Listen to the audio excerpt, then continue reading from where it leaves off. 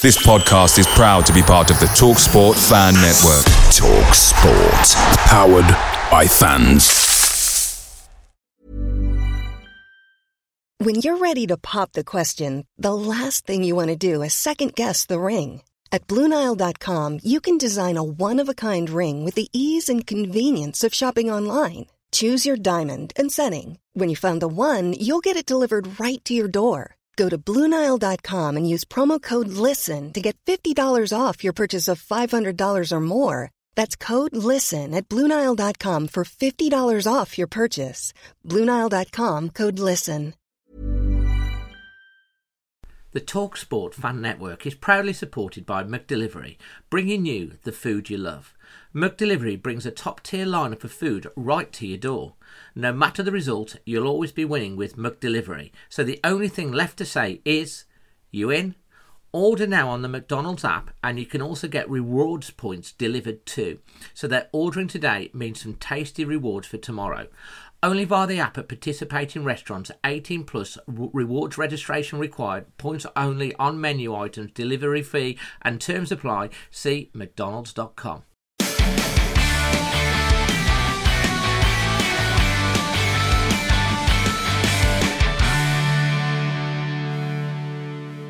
Hey guys, here's a message from one of our partners, Spider VPN. As we all know, browsing the internet can be full of hidden dangers and snoopers, but you can easily protect yourself and at the same time get access to all your favourite websites and streams by using Spider VPN. They have some amazing offers right now and come highly recommended. Check them out at spidervpn.org and get yourself some great offers now. And don't forget to mention Dazzling Dave or Always Wolves to get yourself a real nice discount. That's spidervpn.org.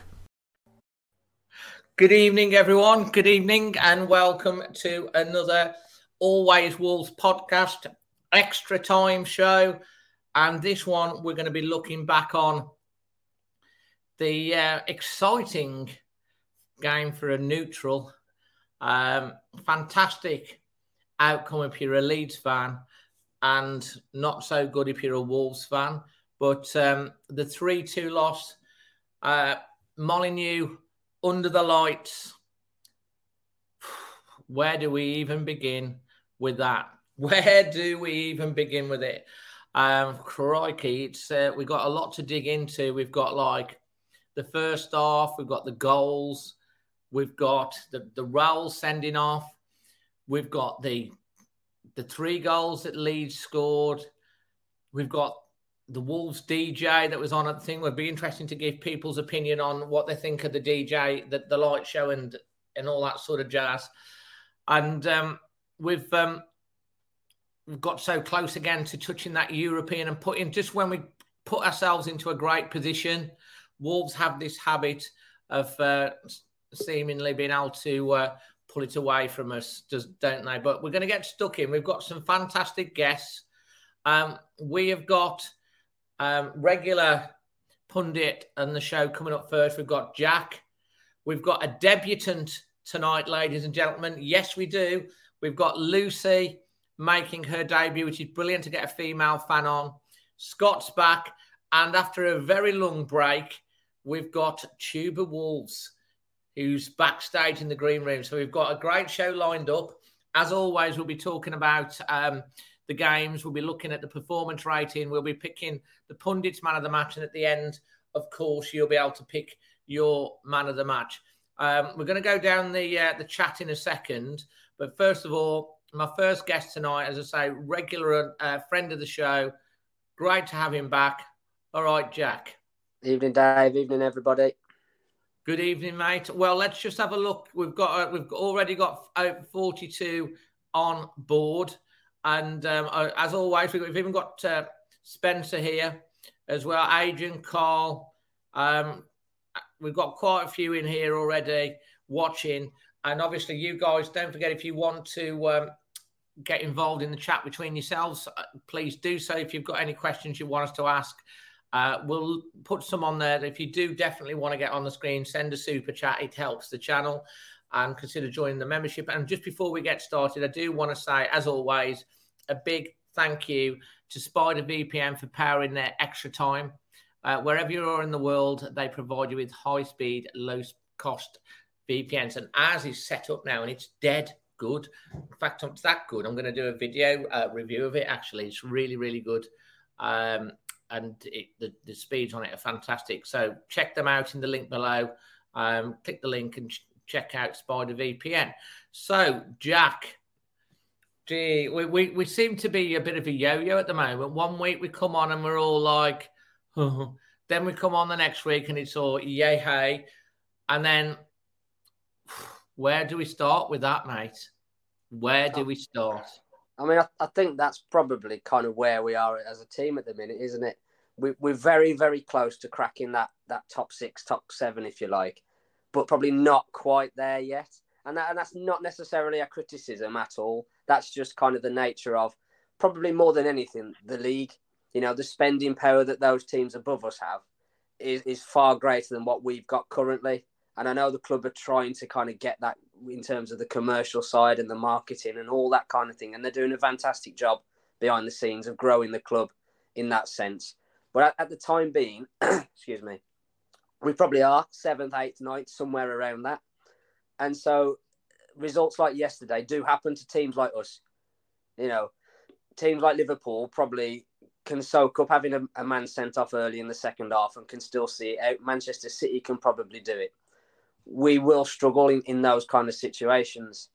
And so it's probably more of a reflection of where we are as a team, really, that we do throw in these results from time to time. And things, when they go against us, we're not really able to kind of suck it up and deal with it as well as the teams above us. And that's probably why they've got that gap to us, because we've seen on our day, we can give all those teams a game. But it's just over the course of a season, we just seem to have just too many of these results where we just don't react, or we're not doing justice to ourselves. And I think, again, yesterday is probably that, isn't it? Particularly second half. Mate, I know. It was a great game. I mean, yeah, you can't say it wasn't a great game. It was an absolutely brilliant game. It was a fantastic game. And if you were watching that as a neutral, anywhere in the world, and you're not a Wolves or a Leeds fan, it was pure drama and entertainment. It had absolutely everything. It had 5 goals, all down the end where I sit as well, with the North Bank, which is a rarity as it is. It had a sending off. It had fouls. It had so many, replacements as concussion sub. You know, it had a last-minute late drama. It had a turnaround. And then you add the protester into that as well, that was not... I think the Wolves stewards were quick, and I'm sure we'll come on to that a bit. I mean, it had everything, didn't it, really? Yeah, like you said, if you're a neutral, that's probably one of the best games you've seen in a long, long time. You know, and for us, it hurts to kind of be on the end of what happened. But, you take your hat off to Leeds for the comeback and you say, you know what, it was for entertainment value. It's a great game of football. And as much as it, like I said, it hurts that we've lost the game, you know, we had a similar game at Villa, didn't we, earlier on in the season where we were 2 down and we came back to win 3-2 against the odds, if you like. So, you know, it comes and goes, doesn't it? You do get them from time to time go your way. And so you have to suck it up when it goes against you. And like I say, take your hat off to Leeds, because to be quite honest, even when Raul was sent off, I thought, well, we should still be able to see this out. It's going to be tough. It might be a little bit, grit needed, but we should still be able to see it off. But we couldn't. And a part of that is down to how well our Leeds sort of pressed us and pressured us in the second half. So, yeah, you take your hat off to them and say, they really sort of took advantage of the momentum swing. It was a bit unlike Wolves, though. I mean, we were so in control. I know Leeds had a couple of early chances, but that last 10 minutes, especially of the first half, I mean, Trincao, Neves has come off. I was worried about Neves getting that 10th yellow card, because obviously you'll be out for the Villa game, and we're all thinking, don't do that. Neves goes off injured. He tries to carry on, and obviously he's going to be out. Looks at the Portugal squad. We've got 2 weeks, and they're still assessing him. So that doesn't bode that well to me, the fact that they're still assessing, but let's hope it's not too bad. He did seem to walk off gingerly. And then we've talked about, especially you on here, Trincao. We've talked about him. We've gone like, Trincao, he does nothing. He does nothing. It's like we want him to do something, £25 million, and he's not done anything. And he was unbelievable when he came on. He was like, within 60 seconds of him coming on, he's made a run behind for the free kick behind the back line of Leeds. He's looked up, he's pulled out a brilliant pass to Johnny Otto. And Johnny Otto, fantastic finish, to be fair, into the corner. Then he carries on. It's Wolves on the attack. I think it's Raul that's running down the left-hand side. You're thinking, does he pay the ball? He hits it from I think it must be 30, 35 yards. The keeper does not even smell it. He doesn't get anywhere near it. It's the inside of the post, and it comes out. Now, interestingly enough, Leeds did that twice later on in the game off the post, and they managed to get the second and third ball and get a goal from it. And then, was it Podence that laid the ball back for him? Yeah, it was, yeah. He's good at Yeah. Podence. And it's a great finish into the corner. And in between that, their keeper, Raul's missed two glorious opportunities. First one, I mean, I don't know whether you think he should have just leathered it, but he tries to lob it. He lobs it wide. And then the secondly, it's like in the 6-yard area. And I don't know how he's missed it. It's gone between two legs. And then Johnny Otto's hit another powerful one. And that Messias made a great save over the bar. I mean, it was balmy. We were just brilliant. We looked like the first 3 games of the season, but we was adding goals. And it looked as if it was only going to be 3, 4 or 5 until the Raul sending off. Yeah, no, you're absolutely right. I think from the first probably 10, 15 minutes right the way up to the red card was in terms of an attacking sense, was as good as we've played for quite a while. And I think Trincao, as much as we've criticised him, deserves a huge amount of credit because he was kind of the spark when he came on. It brought a slight formation change because Neves went off, obviously, with an injury. But Trincao made a real difference. He was sharp. He was direct. He was hungry for the ball, if you like. And we had an outlet. We had someone who was kind of desperate to get the ball, and we were desperate to give him the ball. Quite often with Wolves this season, our attacks have kind of been, we play the percentages, we put it to the best player available, or we try and who's made the best run. Whereas yesterday it was like, well, let's just give the ball to Trincao because he's creating things every single time. And he became that focal point in that sort of middle third, bringing the ball forward. And that really helped us because it opened up their defence massively because he was able just to sort of glide in from the right-hand side. I mean, the shot that hit the post, that's exactly what he did. He picked the ball up, sort of just drove 5-10 yards, got it out of his feet, and hit it before anyone even knew he was going to have the strike. I don't think any of the defenders even started to try and close him down. They just weren't expecting him to do it. Well, here's an interesting stat as well, Carl.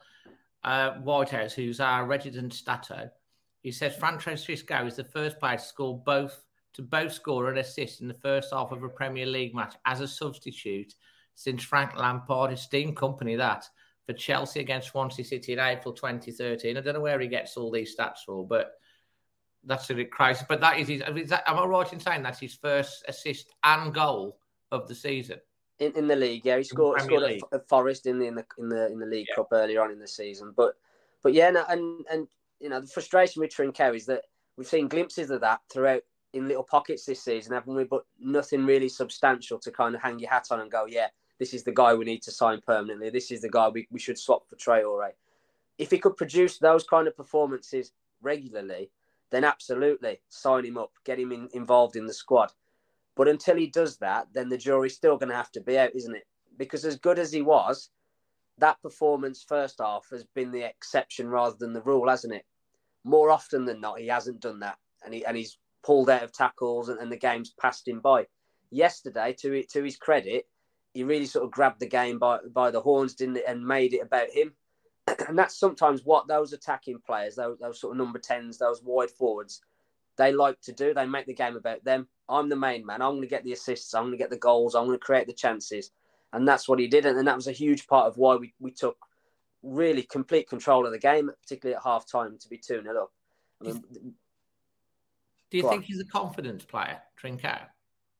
I think every player in that position is a confidence player.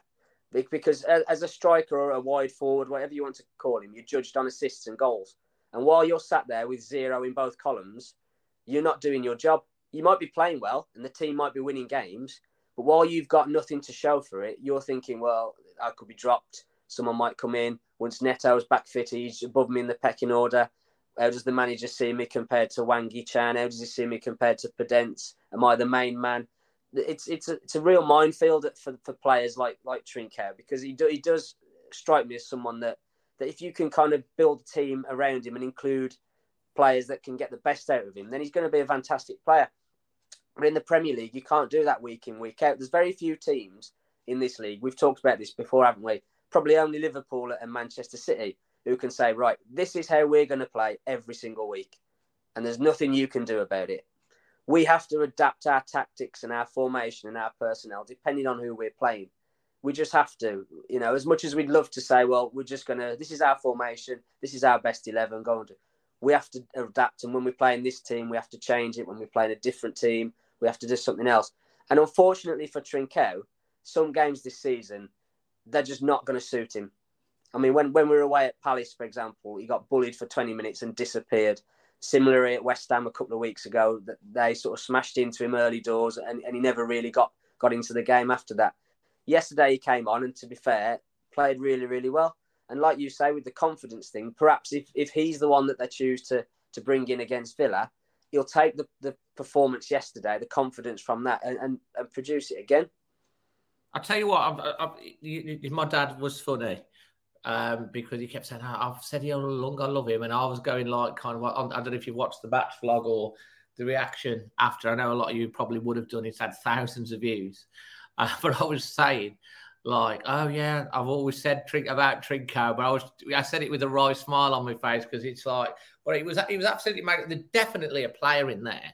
Yeah, and I think it's the first time as Wolves fans we've really seen not just a little glimpse of the player he everyone says he is, but actually it's like the blinds were took off us and we saw the real Trincao. Now, if the real Trincao does step forward and he can produce that every week, then yeah, it changes perception. But I think, right, what you said, the jury is out. That's one game. He's got to reproduce it.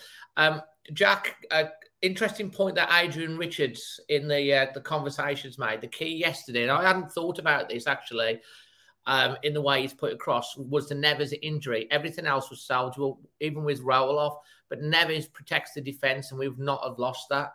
That's an interesting point. What are your thoughts on that? I think that's a very valid comment to make. Really, I think we did miss Neves hugely. We miss Neves hugely when he doesn't play. Full stop. He's the sort of fulcrum of our team, if you like, isn't he? Everything good comes through him in terms of, he does a lot of defensive work. He's really improved that side of his game, the physicality of it, as well as he's sort of grown physically as he's now into his sort of early to mid-20s. Attacking wise, he's come out of his shell this season, hasn't he, compared to previous couple of years. He's starting to find his range with those passes, isn't he, further up the pitch. I think if Neves is on the pitch for 90 minutes, I think we have a much better chance of winning. I mean, I wouldn't necessarily say, we lost the game because Neves got injured. There are far other reasons why we lost that game, But there is definitely some validity in what Adrian says there. Neves not being on the pitch did hinder us hugely. It really, really did. Yeah, that's something I'm not really considered. And does that explain the Keystone Cops defending the goals for the second half? I was like, we haven't seen defending like that from Wolves. Even when we went down to 10 men against Manchester City, but we like the first goal. Let's just talk it through. It's hit the inside of the post. I thought, we've got away with it. And then it comes back to I think it's Ait-Nouri on the one side. And I'm thinking, just lump the ball away. But he almost passes it back. I don't know what he's doing. He's like going back towards the goal line. And then I think it's Saiss that panics to try and clear it straight to a Leeds player who then has a simple tap in. It's like we had about 3 chances to clear that. The second goal, Jose Sarr, he's been brilliant all season, but he's all over the shop for that goal. Yeah. He's come and block the thing. He's lobbed over. We got away with it again. It hits the post. It comes across. They chip it across. Saiss is there first, and he mishits the clearance. It goes back up, comes back out. Jose Sá then runs out again, commits himself. They go past him, and then obviously Connor's running back to get onto the line, and the ball runs into him, and it's two. And the third goal, I think we should have dealt with that as well. It's headed out, headed back. Bolly's gone up for it, and then you've got 2 or 3 Wolves players seem to get in each other's way. Bounces back to the chap, and all he's got to do is leather it, and it's in the back of the net. I mean, I haven't seen defending like that from a Wolves team in a long time. No, it was awful. It was shambolic. It was almost embarrassing, really, to watch them. I mean, I think personally, and people can have their opinion and whether they agree or disagree, I think our players as a squad are so protective of Raul because of what he's gone through that they were almost blinded by anger that he got sent off, and their heads just went completely. You know, even when Raul went off, we'd got some hugely experienced players on that pitch, and they just completely lost their heads defensively. You know, I don't know how many games that back three have played in their careers. Cody Bolly says he's probably 800, 900. They were playing like it was their first games. They were heading the ball straight up in the air. They were letting the ball bounce in the 6-yard box. They were playing passes back towards their own goal when the goalkeeper wasn't even on his line to receive it. It was, like you say, it was just absolute madness. And like I say, we saw it a couple of years ago, didn't we? When we first came up to the Premier League, where we looked solid, then we conceded one, and then 2 or 3 minutes later, we saw it happen a few times in the first year up in the Premier League, where we just kind of like, oh my God, they've scored against us. And it's like, and then it's panic. And it was like sheer panic at the back. Yeah. And we kept handing it back to Leeds. And I personally think if we'd have seen that period through up until about the another 5 or 10 minutes, we'd have got our composure back and we'd have started. I mean, we saw when we were 3-2 down, he brings on Fabio Silva and Chiquinho. I hope I've said that right. And it's all Wolves with 10 men. Yeah. With 10 men, we're absolutely battering them at the end. I mean, Trincao hits another. I think it's Trincao hits another shot that's saved. He's got that reserve keepers come on. And then I don't know who else would have hit one. And there's one that goes across the face of the goal, and we were so unlucky not to. And also, I think it was at 2-2. Trincao again cuts inside. He hits a beautiful cross. Dendonker's nearly on the end of it. It's just half a foot too high, and if it was half a foot lower, that's a goal. He was in the centre of goal. It was just too high, and he couldn't direct it. It was a mad game. What are your good feelings about that sending off, Jack? Was it a sending off? It's a difficult one, isn't it? Because it wasn't a straight red card. He's given him a second yellow card, hasn't he? And if you kind of look at it, maybe you can argue that it's a yellow card because whoever doesn't get the ball there is going to collide with the other player, whether it's the goalkeeper, whether it's Raul. And the way the refereed the game, he was always going to book whoever didn't get the ball. That he was always going to do that. He didn't care who it was, or he didn't care the situation of the game. Yeah, I mean, I saw Connor Cody said that he thought the ref lost control of the game. I disagree completely. He never had control of the game to begin with. Good point. I think whoever lost the ball there was going to get booked. Now, I've watched it back, and obviously the ref doesn't have slow motion replays and the different angles. But it looks to me like Raul slows down and sort of is anticipating the contact. And it's the goalkeeper's momentum from his kick that sort of takes him into Raul. So, I mean, again, I don't think VAR would have helped because they'd have just closed ranks and said, oh, it's not clear and obvious error. Carry on, ref. Do what you're doing. You're doing a great job, even though 30,000 people in the stadium disagree.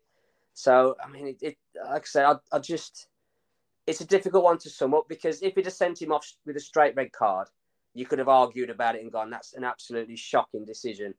But the way it sort of played out, and there's also the fact that Raul's already on a yellow card, and so he's got to sort of almost have that in his head and kind of go, well, is it a tackle I need to make? Is it a collision that I need to go in for? Am I going to get the ball?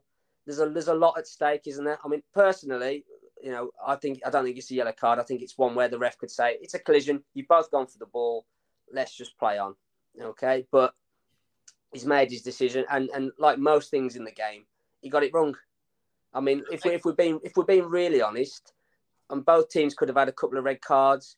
There could have been free kicks for both teams given in and around both boxes. There were 3 or 4 bookings that he missed for both teams. There was all sorts going on in the dugouts that the fourth official had no control over altogether.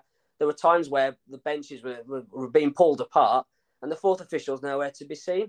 He's got one job, and he's only had one job.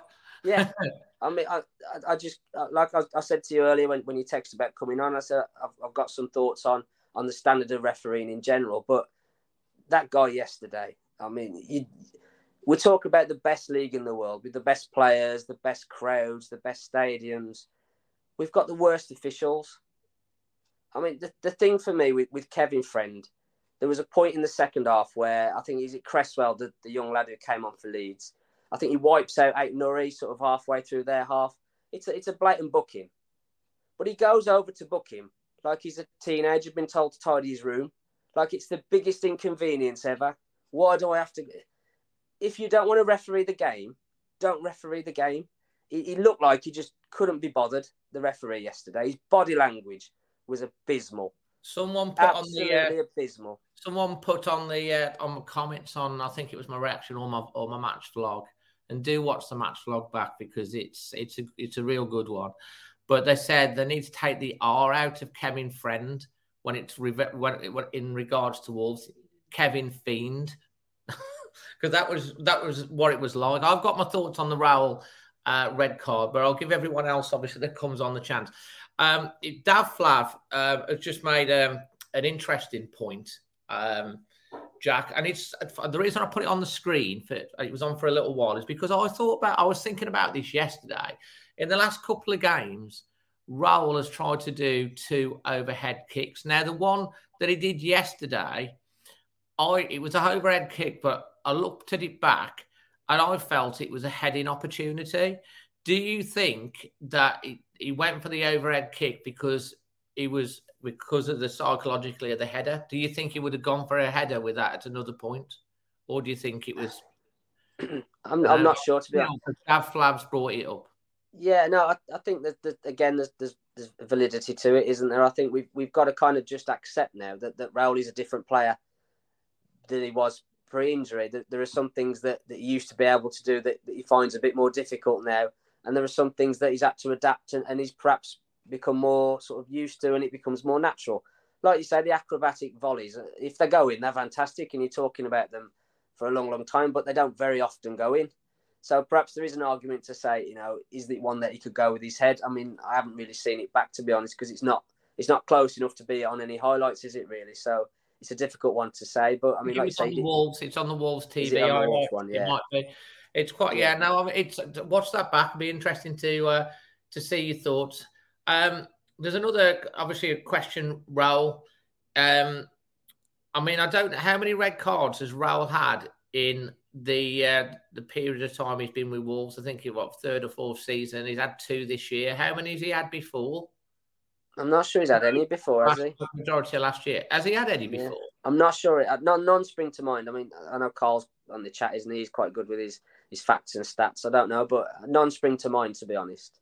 And do you think that's... I mean, it's his second one. The first one it's quite funny actually because he just got booked and then he did that standing in front of the. Did you notice on the? And the thing we're all going, no, yeah, not again. Yeah, and we were all going. We could see, couldn't we? No, please don't do that again. But do you think there is a little bit of something with his temperament that's changed because he's full blooded. He goes in.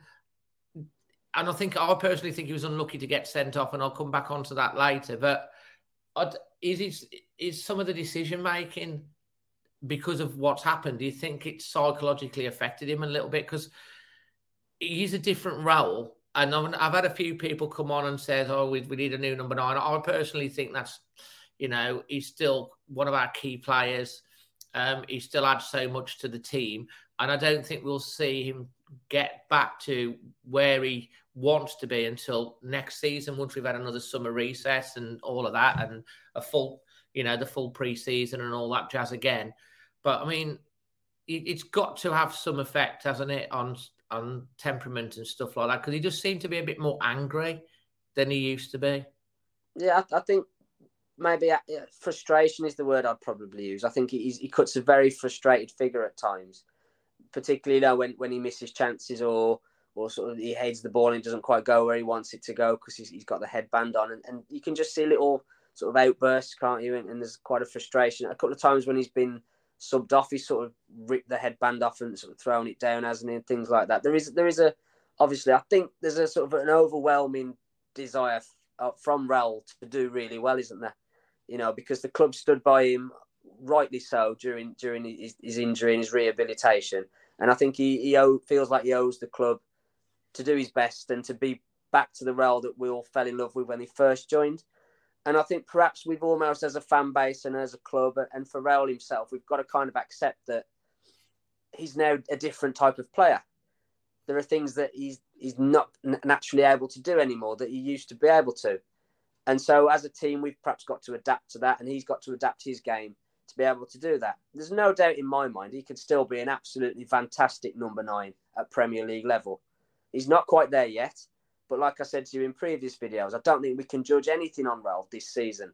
This season was all about him coming back and rehabilitation and just getting the feel for it. And, you know, we do need no other options in that position to rotate and to rest him because, you know, touch wood, if we do manage to squeeze a European campaign next year, there's no way he could play 50 plus games. No. But you know, like I said, we've just got to be a little bit more understanding maybe and just sort of go, you know, he's been through a huge trauma, an enormous trauma. And I've got a friend who had a similar head injury. He fell off his bike and had a similar fractured skull. And he said it changed him as well in terms of his personality. He felt a different person when he came back from that. And perhaps that's what's going on with Raul. We don't know because we're not privy to his private life and his conversations and his sort of his overall well-being. And those are kind of big questions that are sort of far beyond what we can do on here, isn't it? But, you know, I think we've just got to kind of accept that Raul is what he is now, you know, and we will get those outbursts and those sort of moments where the red mist, you can sort of see it starting to come down. I mean, like I said to you, when we played Manchester City, I felt like he let the team down and he let his emotions get the better of him. But it's not very often you can say that about him. You know, he's a full-blooded, committed player, and that's part of the reason why we like him. You know, so we've got to, like I said, we've got to accept that you know, he's a different player now, and we've got to kind of adapt as a fan base to that. I've got a stat both from Carl and from the producer is that Raul's 2 red cards have both come this season, so that might say something. He has had 12 yellow cards, but only ever 2 sending off in a Wolves shirt, and both have come this season. So read into that what you will. Jazza, fantastic to have you come on. He's making a comment. Hi there, Leeds fan here. Leeds bias aside, that was one cracking game of football. What great advert for the Premier League. Wish you best for the season. That's a quality post. Jack, to finish off with your segment, let's give us your performance rating and your man of the match. Performance rating, I'm going to go with 6. I'd have given it an 8 for the first half because I thought we were good and we exerted a bit of control and we created some good chances. Second half, I think I'd struggle to give it above a 4, to be honest. Like you said, the lack of composure, the lack of in-game management from Bruno as much as anything. I thought he was very slow to make his subs and we just, all the momentum just seemed to sap out of us. You know, the red card didn't condemn us to defeat. We've got to kind of be honest about that. There was the minute that Raul gets sent off, we don't lose that game. We lose that game because we just don't defend properly and we give away 3 really, really poor goals. So, you know, that comes down to the back 3, like I said, and the goalkeeper had a poor game and Bruno got his substitutions very late and didn't quite read the game situation. So I struggle to give it above a 4, to be honest, the second half. So that sort of evens it out to a 6. Man of the match, I mean, I know we've talked a lot about Trincao, but I'm going to go with Johnny Otto because I thought he was excellent in terms of what he contributed from that right wing back role. He got the goal, didn't he? And he was involved in a couple of really nice build-ups in the first half. And he was probably the only defender on the pitch, actually, who didn't make any really bad errors in that second half. Everyone else played their part in our downfall, if you like. That's a good call. Johnny Otto had a great game, and it's been brilliant to see him. Been brilliant to see him back. So, you have the similar sort of view on the score, the rating as I did exactly. I think I gave it a 6.5. But we're gonna your nominations, Johnny Otto. Final thoughts from yourself looking ahead to the Villa game?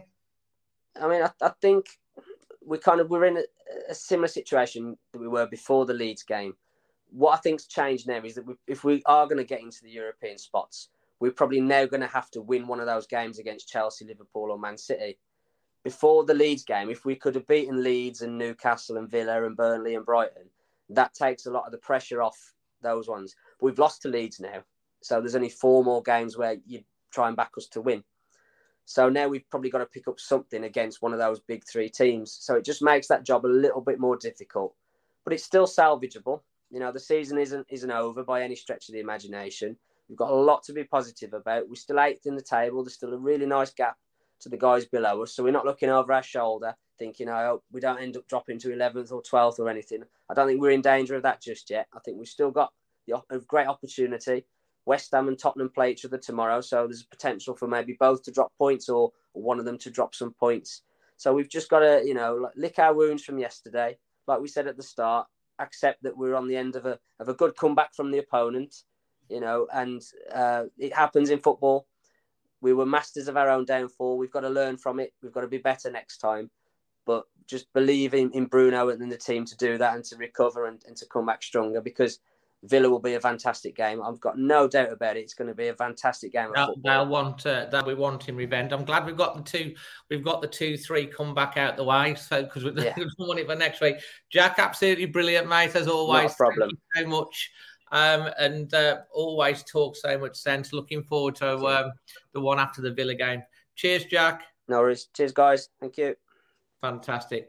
Jack always puts some points. Scooter asked earlier on about becoming a member of the channel. Scooter, if you just go onto the description below, right to the bottom, click on that, and there's various membership options, and obviously that helps support the channel and the software and all that what we do for the live streams. And obviously, has recently invested in some mics, which hopefully people have enjoyed on the thing.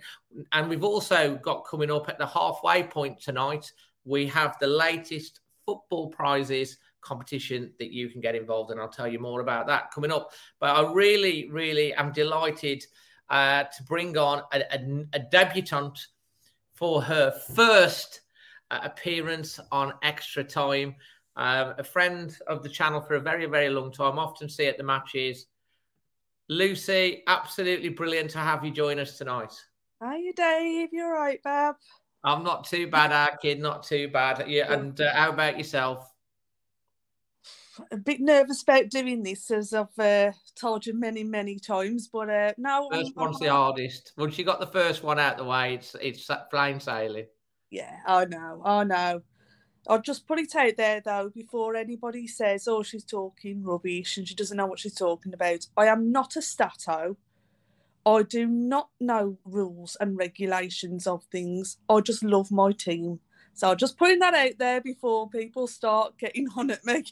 Hey, I'll tell you what, you've already got so many people that are already saying hi to you, which is lovely. They've got such a wonderful community here on the channel.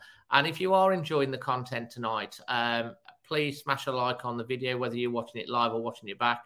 And also, if you listen to it on the podcast, it would be wonderful if you'd leave us a really nice rating.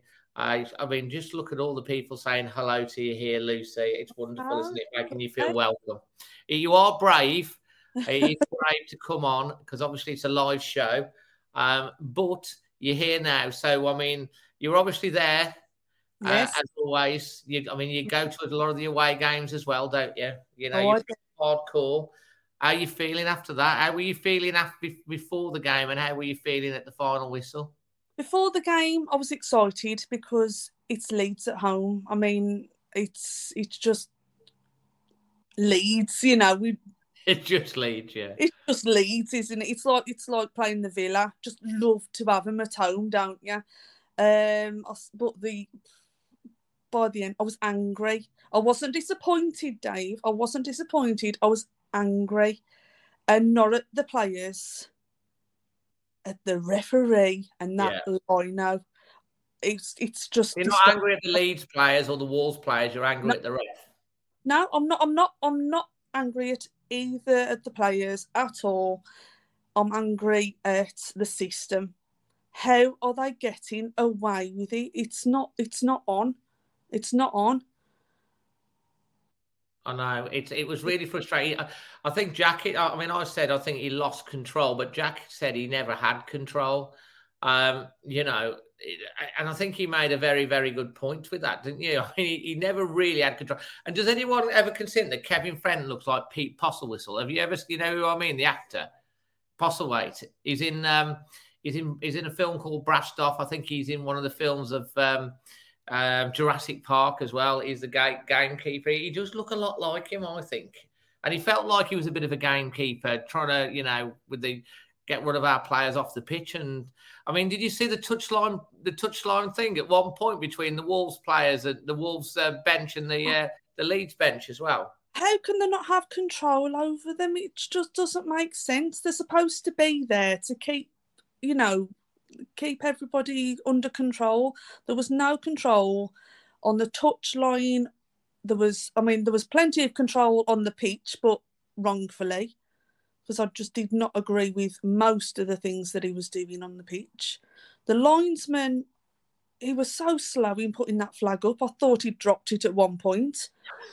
I was like, "There's his flag gone? Oh, it's still in his hand, but he hasn't put it up." And then at one point, he pointed to the corner flag, and it should have been an offside. Oh, I know.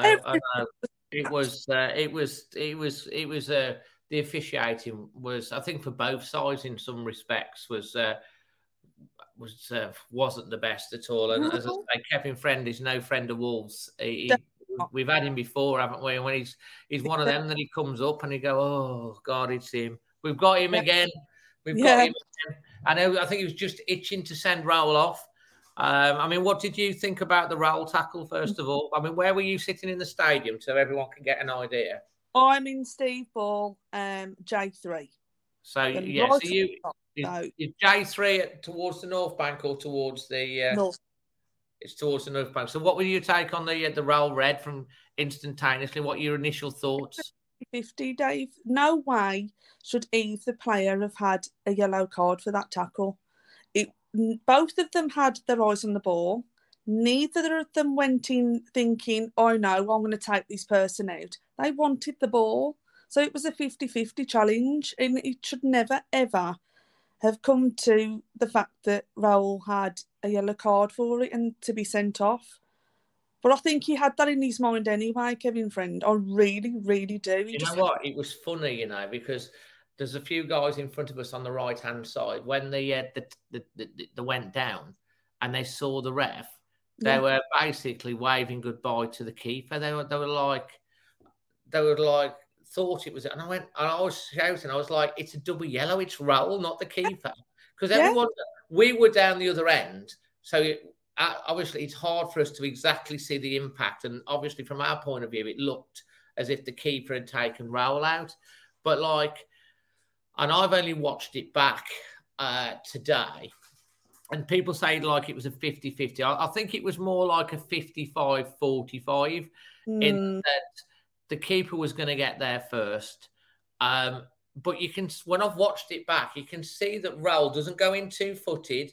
It's like they run into each other because they've both got the momentum. If you're running full pelt to try and get to that ball, and you think to yourself, "I'm probably not going to get there." And Raul, I think, looking at it, he doesn't go in with his feet, like footed, like full, that really hurt someone. He put, but your momentum's going to take you into each other.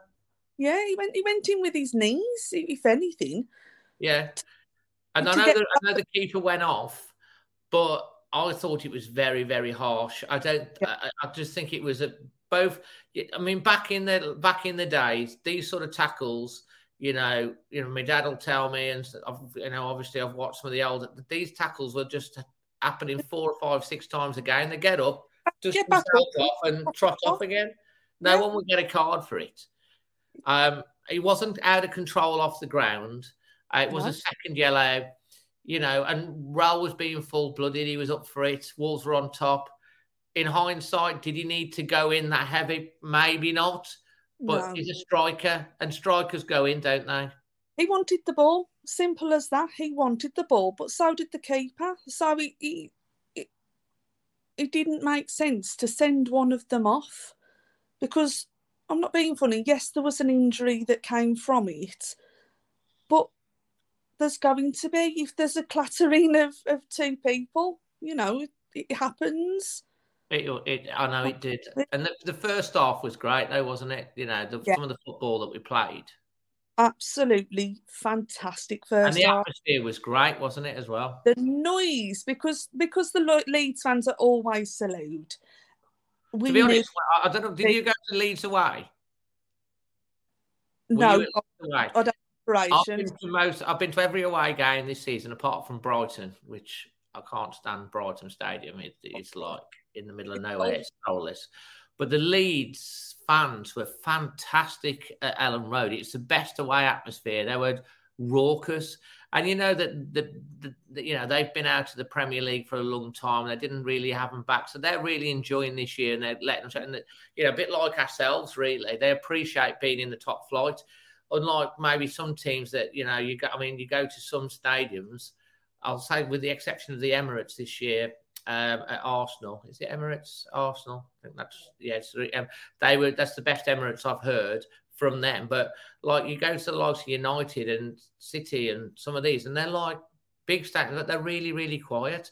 Leeds wasn't like that, and Molineux have had a few quieter days this year, but it was brilliant atmosphere, and it was a great advert for Premier League football. It's just that you're a Wolves fan. If you'd have got out with a 2-2, you'd have dusted yourself off and gone, okay, 2-2, but losing the way we did. But then we beat Villa in the way we did, didn't we? And that was an even better comeback than the Leeds comeback. They had 11 men, and it was 2-0 on 81 minutes, and we won it. So we probably, that was a better 3-2 comeback. But you get them. Some you get, some you don't. Of course. These things happen at the end of the day. As I've already said, it's nothing against our players.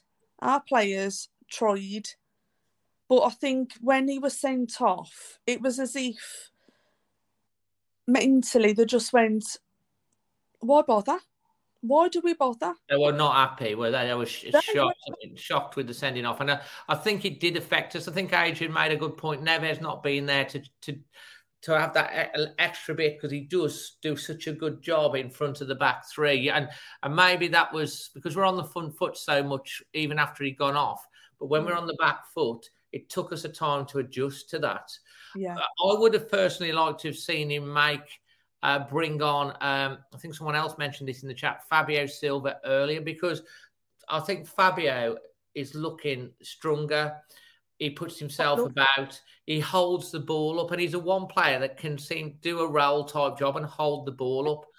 And when he came on with Chiquinho, that last 5 or 6 minutes, I was thought we were going to get the equaliser. You wouldn't have known that we had 10 men. They were hanging on. We were very unlucky to not get that third goal right at the end. We really, really were. I thought we played fantastic in that last 10 minutes. I really did. I'll tell you what, it would have topped off the perfect Premier League game, because it would have had everything. Team going down to 10 men, coming 2-0 up, going 3-2 down, then scoring a sort of 97th minute equaliser with 10 men. That would have been the perfect end to the book, but it didn't quite happen because it's Wolves. But there you go. Isn't it? Absolutely fantastic. How long have you? But let's get a bit of background about you, Lucy. Because obviously it's your first debut, and I'm sure people are very interested to learn a little bit more about you. How long have you been supporting Wolves for, and how did you get into supporting Wolves? All my life, I've literally grown up with Wolves around me. I've got family who are, love the Wolves. They always have. I mean, my uncle was a very naughty boy when he was younger, and went to a football match and ended up in court. And this little one was in Mummy's tummy when she had to go to thought with with him. Luckily, he got off, so we got out. But he's going to kill me for mentioning that. But I've always loved the Wolves. I'm a very positive fan as well. I mean, people have probably seen that in the posts that I when I come on the chat. You know, in my eyes, we're a team, and when people put our players down, it breaks my heart because they're a team. It's not an I or that person. That person is not a wolf. A wolf. They are wolves, and that is it to me.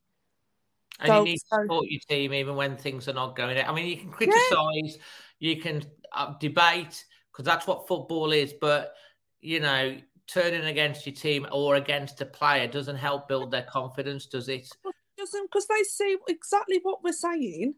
They can see, they do watch these.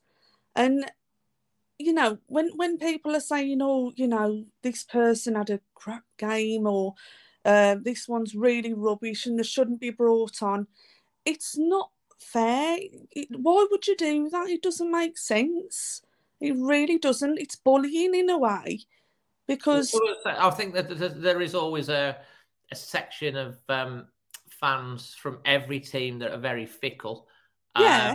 Well, you know, that can turn very quickly. Yeah, and sometimes it's hard to be positive when things are going against you, because I watched, it was interesting, I watched a couple of Everton channels after the Everton game, and there was this one pair, Everton fans I was watching, and it was about 15 minutes. I visited my dad, and he likes to watch a few of these things, and they were just going on and on and on, and they were literally saying, I hate Everton. They're wearing Everton tops. I hate the club. They were saying, I hate the club. I hate the players. But they'd be there the next game cheering on that last-minute win, and then everything will be like, I love the club again. It's like, you get that, don't you? You can never say you hate your club. I don't know. You can hate the situation and you can hate the performances, but hate is never the way to go. It's always, you can criticise, but you can do it in the right way, can't you, Lucy? And that's the way you like to do it. Exactly. That's me through and through. You don't want to hear me at matches though, because I'm very loud. So loud's good, though, Lucy. If you sit by me in the steeple, you know where I'm sitting. Believe me. You're quite vocal at the game. So, Lucy, to finish off on, we need your performance rating for the match, and we need your pundit nomination for man of the match as well. Right, okay. I think I'm going to go with a 6.5. I was going to go with a 7. Yeah. If we'd have got that last goal. It was just, so close. But no, I think it might have gone up to an 8 if we'd have got that last goal. That would have been amazing. I think mine would have got up for definite. Definitely. Yeah, I think 6.5's fair. That's what I gave it on my match reaction. Yeah, I haven't got to watch it yet, so I do apologise, Dave. Lucy. Make sure you watch the vlog as well. I will. But my man of the match, Trinko, all day long, he was brilliant. And the blokes that sit behind me, the 3 blokes that sit behind me at games, they always say, oh, God, he's coming on again. Oh, he's bloody crap. You know, he's not fast enough. He don't hold the ball. He's not tough enough. And I said, watch what's coming in this game. Something's going to happen. And literally 2 minutes later... It's less than 2 minutes, I think. What is that, first 60 seconds, wasn't it? That crossed to Johnny, and they went, okay, we're going to sit down and shut up now. 1 point and to then he hits the inside of the post from 35 yards. And then he scores it just before half time. Of course, it was a great effort. If that was Neves. What a shot that was. Wow. I mean, it's a good job I wasn't recording that, because I think I'd have dropped my phone. It was... I don't want to do that. No, it was brilliant. Absolutely brilliant. And then his goal. It was so fantastically taken. He knew where it was going. He knew where he wanted it to go, and he just took it, and it was fantastic. And I was so proud of him. And as I say, these three blokes behind me, they went, "Oh, we're going to listen to you from now on." I was like, "Well, you better, because you did Fabio Silva." You tell him, Lucy. I tell you what, it's great. It's great to be waxing lyrical about Trincao, because I mean, I've been critical of him and been frustrated as so many fans. But now he's laid a marker down. Now he has, and he has got to reproduce that performance every time he puts the shirt. It can't be just a flash in the pan performance. He's got to do that. We've seen little glimpses, but we saw the complete performance. We saw the player that people say he is, and he's got to replicate that. It can't be a one-off, like, I will do this once every 20 games or something. He's got to do it the next game. For me, with that sort of performance, he'd be a starter for me against Villa. Yes, yeah, and me. Oh, definitely. Ahead of Wang, if we're playing 3-4-3. Yes. It'd be interesting to see what he puts out for Villa, because obviously we don't know how Neves is going to be. We're hoping that, it's a couple of weeks and he'll be okay. Raul is obviously going to be suspended, so you'd think Fabio will get the opportunity to be a big, big opportunity. I just want Fabio Silva to score. And what a way if he were to score the winner, a couple of goals against Aston Villa. That would be absolutely amazing. Yeah. Oh, God, can you imagine the row we're going to make if that happens? I'll tell you what, the Villa fans, they're going to be coming. They're going to be making a noise. Forget the West Birmingham Baggy Birds. They ain't even going to make the playoffs. I don't think. Forget the West Birmingham Baggy Birds.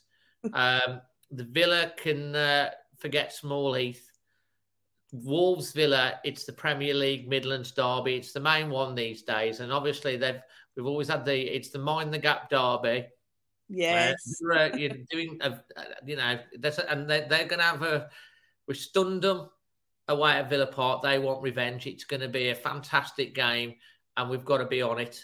But don't forget, Wolves are currently in pole position to finish as the highest ranked Midlands team in the country, because we're above Leicester as well. And Carl might be able to. Carl, if you're watching, I know you are, because he's always there. I'd like you to find out for me, when was the last time Wolves were the highest ranked in the football pyramid Midland team? I'd like to know the last year that was, because it'd be interesting to know what year that was, wouldn't it? Yeah. Lucy, thanks ever so much for coming on. Have you found it okay? Not as bad as you thought? Not as bad as I thought, Dave, and I'll definitely come back on if you'll have me. Definitely. And I'd encourage anyone that's interested in coming onto the channel, it's not as bad. It's scary, but once you do the first one, it's not bad. I've got to put a little this out from Logan. We've got a few Leeds fans that have joined us. Hopefully you're welcome. Leeds fan, you deserved at least a point. I don't believe it was a red card for Jimenez. However, I see why it was given. All the best for the season, but I believe we needed that. They did need that. Leeds. It's been a big help to that. Bethany Beth has said she's loved Lucy. Do you want Lucy to come back on again? Wolves F1, great one, Lucy.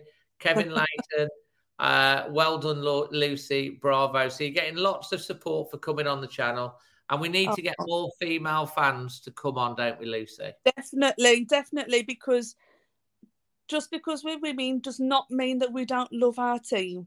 Exactly, and right. In the pubs as well. 100%. Thanks ever so much, mate. All right, sweetie. You take God bless care. you. See you at the next one. Cheers. Yeah. Bye, sweetie. Bye, Lucy. Bye. And there we got Josh Rudbury's come on as well. Some really good options from Lucy as well. Roger Tomlinson saying, big up Lucy. And Beth starting a trend, bring back Lucy on hashtag. It's fantastic. Right, we've got Scott and we've got, I can't wait to get Tuber Wolves back, because it's been a while since I've had spoken to him, but we're going to talk to Tuber Wolves because he's got news on the brass band world to tell us about when he comes on as well, I'm sure. Some victories. But we've got Scott. Hello, mate. Thank you for waiting patiently in the background. We've not had you on for a while either, have we, Scott? Say again? We've not had you on for a little while either. Yeah, to be honest, I'm just been busy. Like I was nodding off in the green room. You're not saying it was boring, are you? No, no, just Just working, quiet. just working a lot of hours and stuff. So That's fine. What do you do, Scott? I work at Asda now, don't I? Oh yeah, Asda. That's right, Asda Price. Fantastic. Before we get on to Scott's segment, we're just going to talk about the football prizes. We're going to talk about the football prizes and the latest prize, because the Jose Sarr armband, Jose Sarr glove.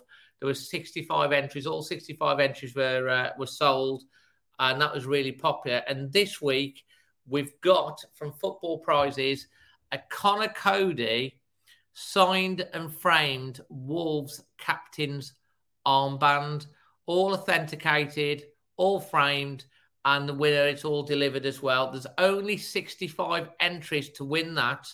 I'm not sure exactly how many's been sold at the moment.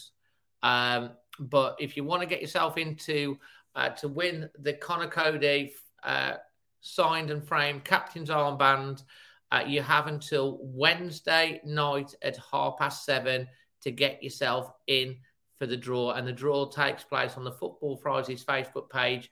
I think it's about midday on Thursday. The link is in the description below. All right, then, Scott.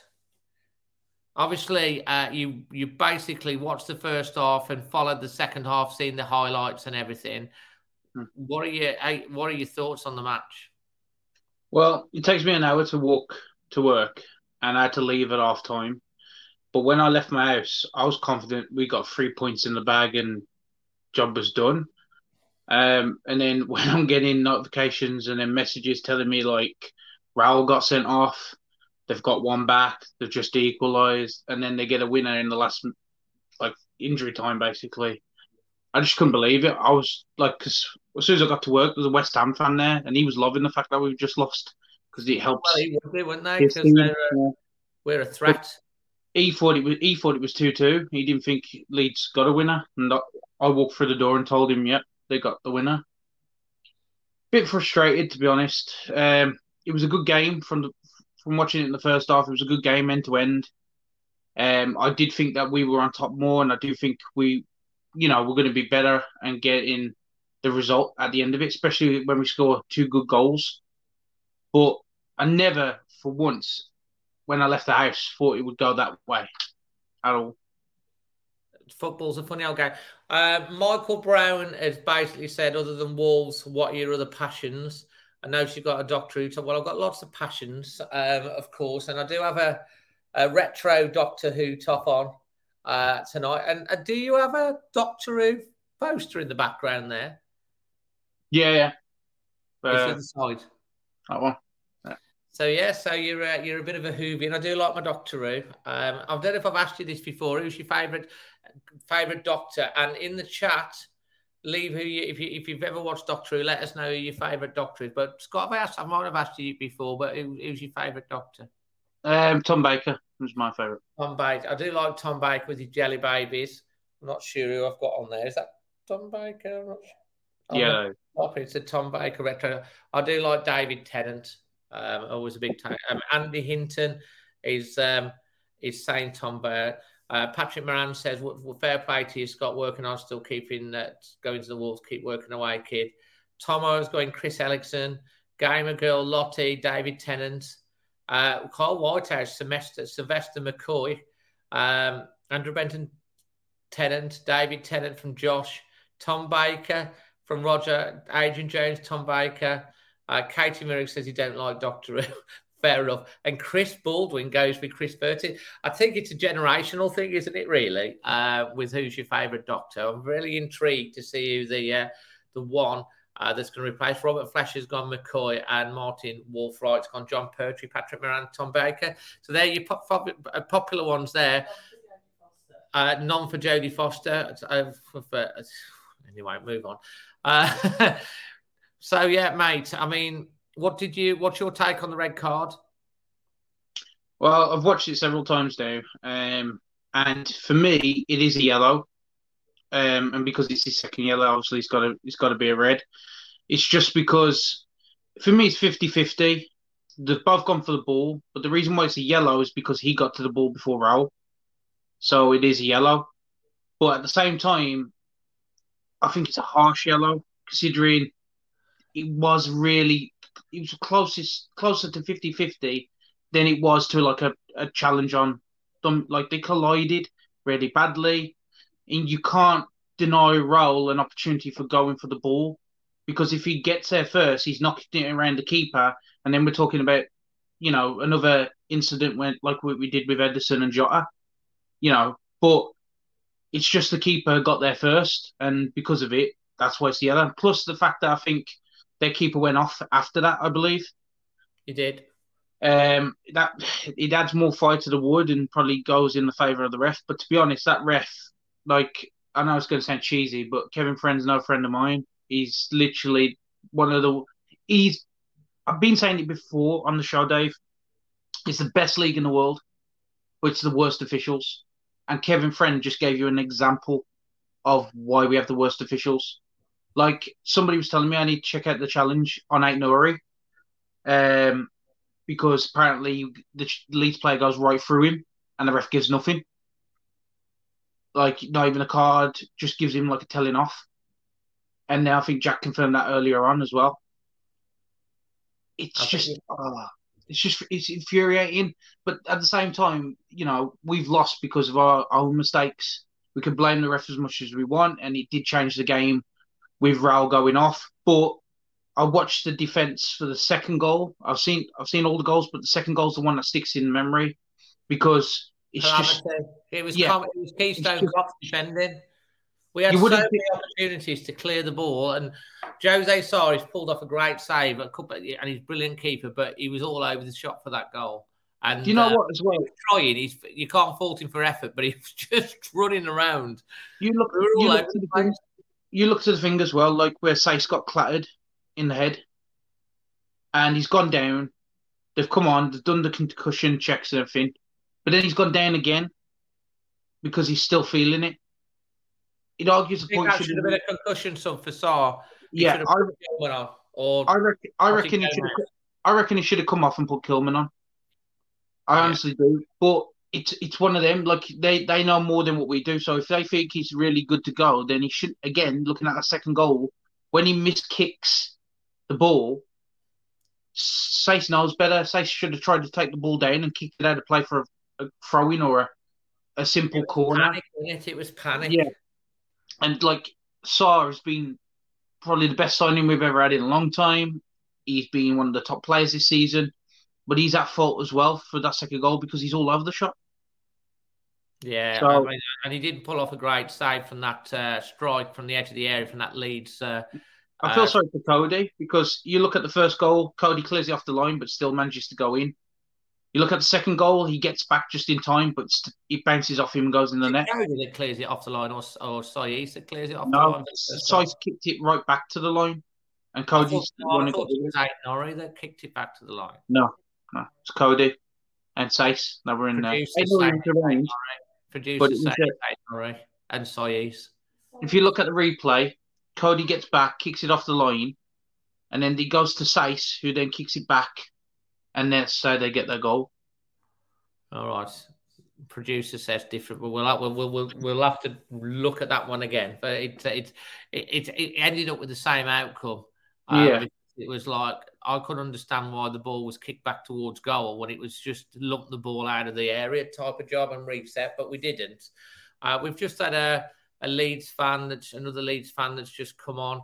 Michael Brown says, I have to say last night's game was the best games of this season. Had everything. Players off injured, setting off goals, last minute win after 2 goals down, crazy ending. Fair comment. It was someone here says Kevin Friend was walking around Wolverhampton with a balaclava on. I thought it was quite funny. It's just Adrian Richards is going with the producer with a tick. It's fantastic. We should talk about Daniel Podence because he's been brought up. We haven't really spoke about Daniel Podence. What do you think about his performance? For me, Podence has to start every game.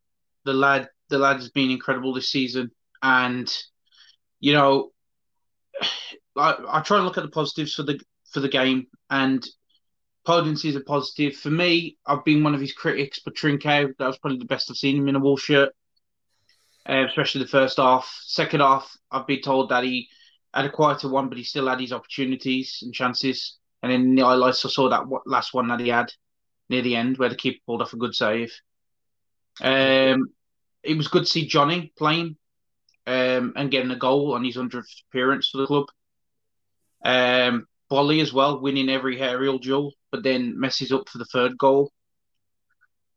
Yeah, it's horrible. Like we play really well, and it's just silly mistakes that have cost us. Very unlike Wolves. Carl Whitehouse has put a thing up. He said that Wolves' 62-63 season was the last time we finished above Blues, Villa, West Brom, and someone else. I can't think what he said now. But what I want to know, Carl, is the 62-63 season, did we finish above the East Midlands sides as well? So we're the highest ranked Midlands team. So that's above the likes of Derby, Forest, and Leicester as well. I mean, not just the West Midland teams. I'm on about the whole of the Midlands, because currently we're sitting above Villa and Leicester, who have been above us recently. And so that's what I want to know. Mates, if you were to give a performance rating for that, what are you going to give it? 6. A solid 6. And I'll take it that's for the first half as a whole. No, first half, if we carried on playing the way we were doing in the first half, I would have given it an 8. Yeah. But second half, obviously, I can't comment on the full 45 of the second half because I didn't see it. I only saw the highlights and what I've seen on Twitter.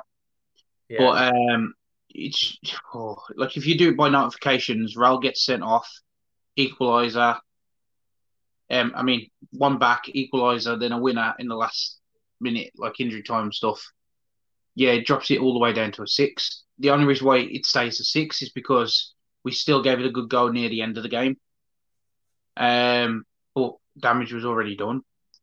It's just frustrating. So I'm not like there's not many teams I hate, but I don't really like Leeds that much because my uncle, he's a massive Leeds fan, and he made it really difficult if he was ever in the house with us because like anytime Leeds scored, he would like jump and he would over celebrate, if that's the right way I could put it. And it was just infuriating. It really annoyed me. That's why, like, anytime we play Leeds, I want to beat them, like, just because of that. Because I know I'm going to get a text message or something after saying, "Hey, guess what?" But lucky enough, he hasn't said nothing yet, so I'm waiting for it. But yeah, it's horrible. Like, I left my house confident that we were getting 3 points, and the fact that Ruben Neves is on his way to Portugal on crutches as well, it's not good. Is he on his way to Portugal with crutches, is he?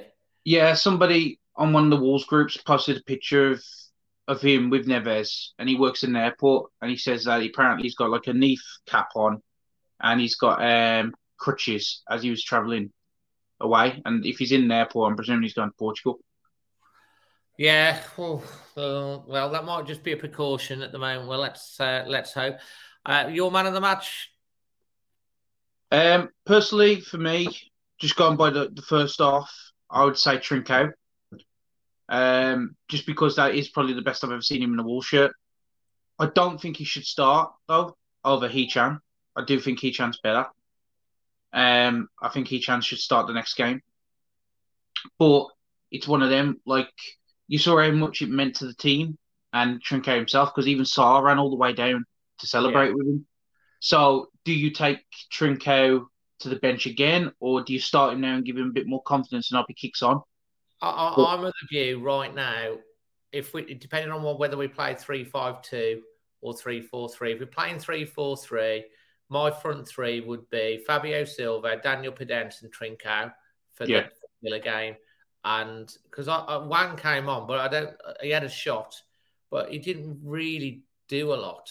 Trincao, I can't believe I'm actually saying it, to be honest, Scott, but on performance on that game, if he doesn't get a start and the manager's saying to him, I want you to do that again, and if he doesn't start him in the next game they play 3-4-3 after a performance like that, then he's like, what do I need to do?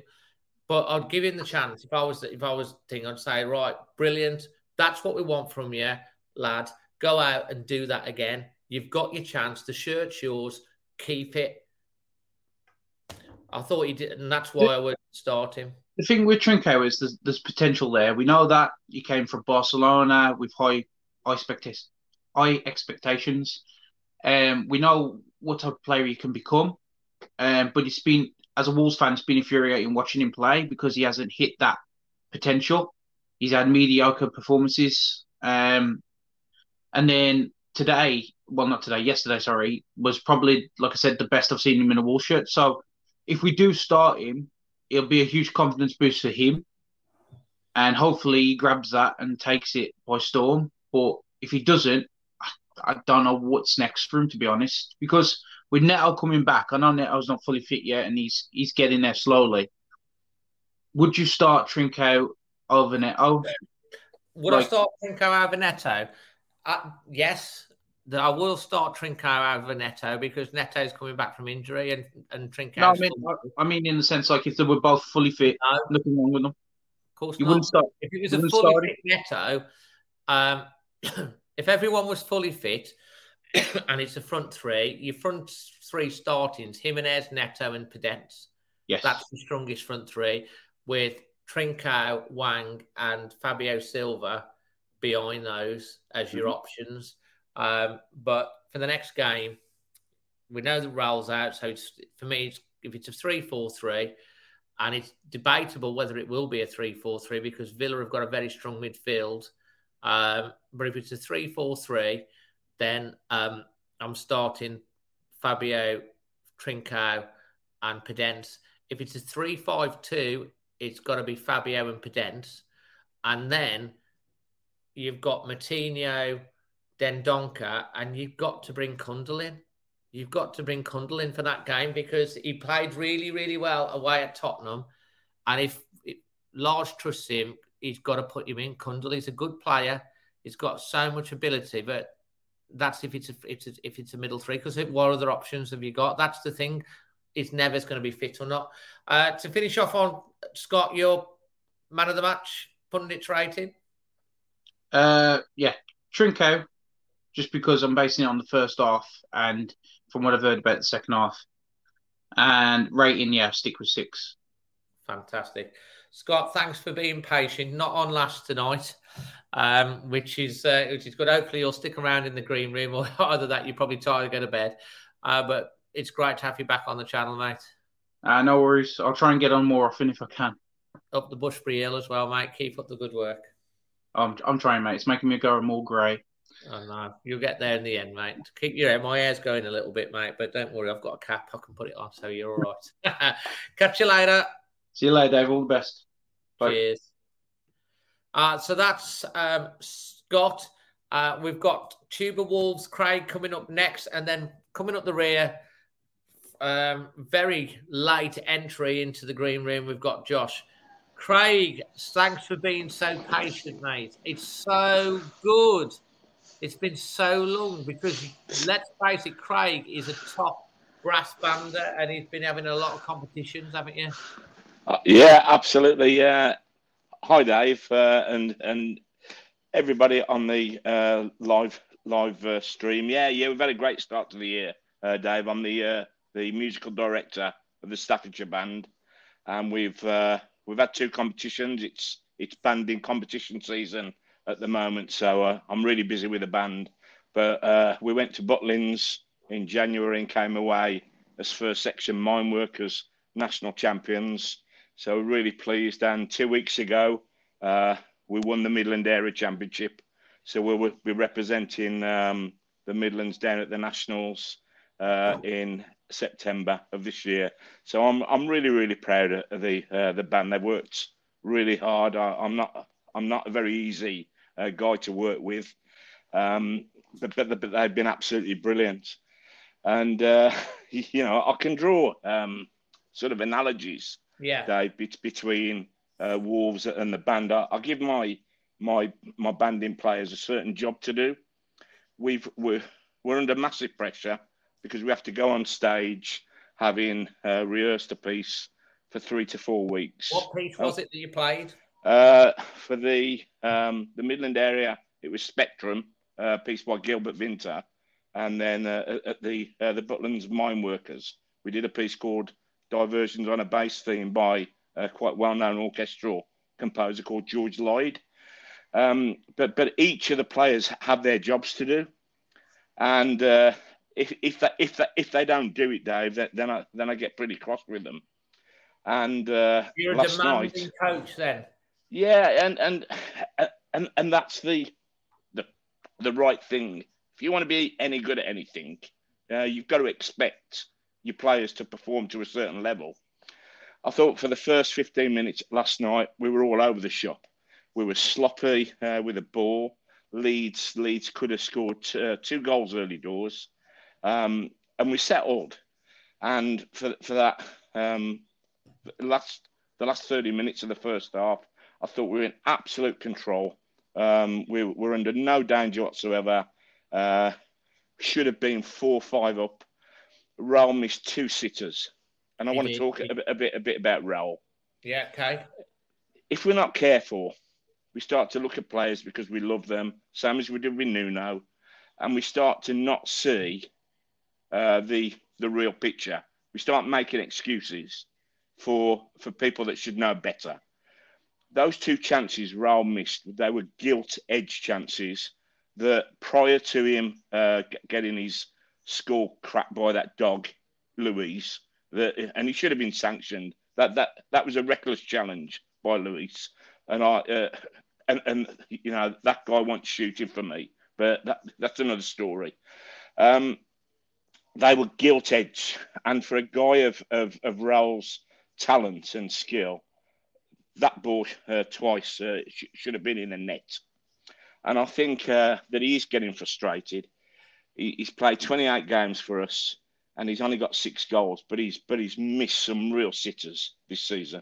I couldn't believe that one that went across just after Johnny. It seemed to go in between both his legs. And the lob, though, Dave. Expecting the ball to hit the back of the net. Yeah, and the lob. I mean, you know, if you're working on a football training pitch for a week and you can't lob a ball in a straight line, what are you doing? You know, he should have lobbed it, or do you think he should have just got his foot over the ball and just smashed? No. The lob was exactly the right thing to do, and with the skill level Raul's got, that should have been in the net. But then when you've got a goal scoring record like Wolves have got, which is pretty poor, you've got so much pressure on your shoulders because you know that almost every single chance you have, you've got to take. Because we don't score many goals. Well, what's our record at the moment? 1.08 per game. For a team that's improved. That's a big improvement since January as well. Absolutely, and you look at that over the last 2 years, and really as a club we haven't moved that far forward, Dave. You know, our goal scoring record is not great, and one of the reasons for that for me is that when we break. On the break, we have a midfield 2, magic players, so much skill off the park, but they hold the ball up and they allow teams to get back in shape. The amount of times we break and then we stop when we get the ball in midfield and then we pass it back and we pass it across the 3 again and we take time and teams just get back in their shape.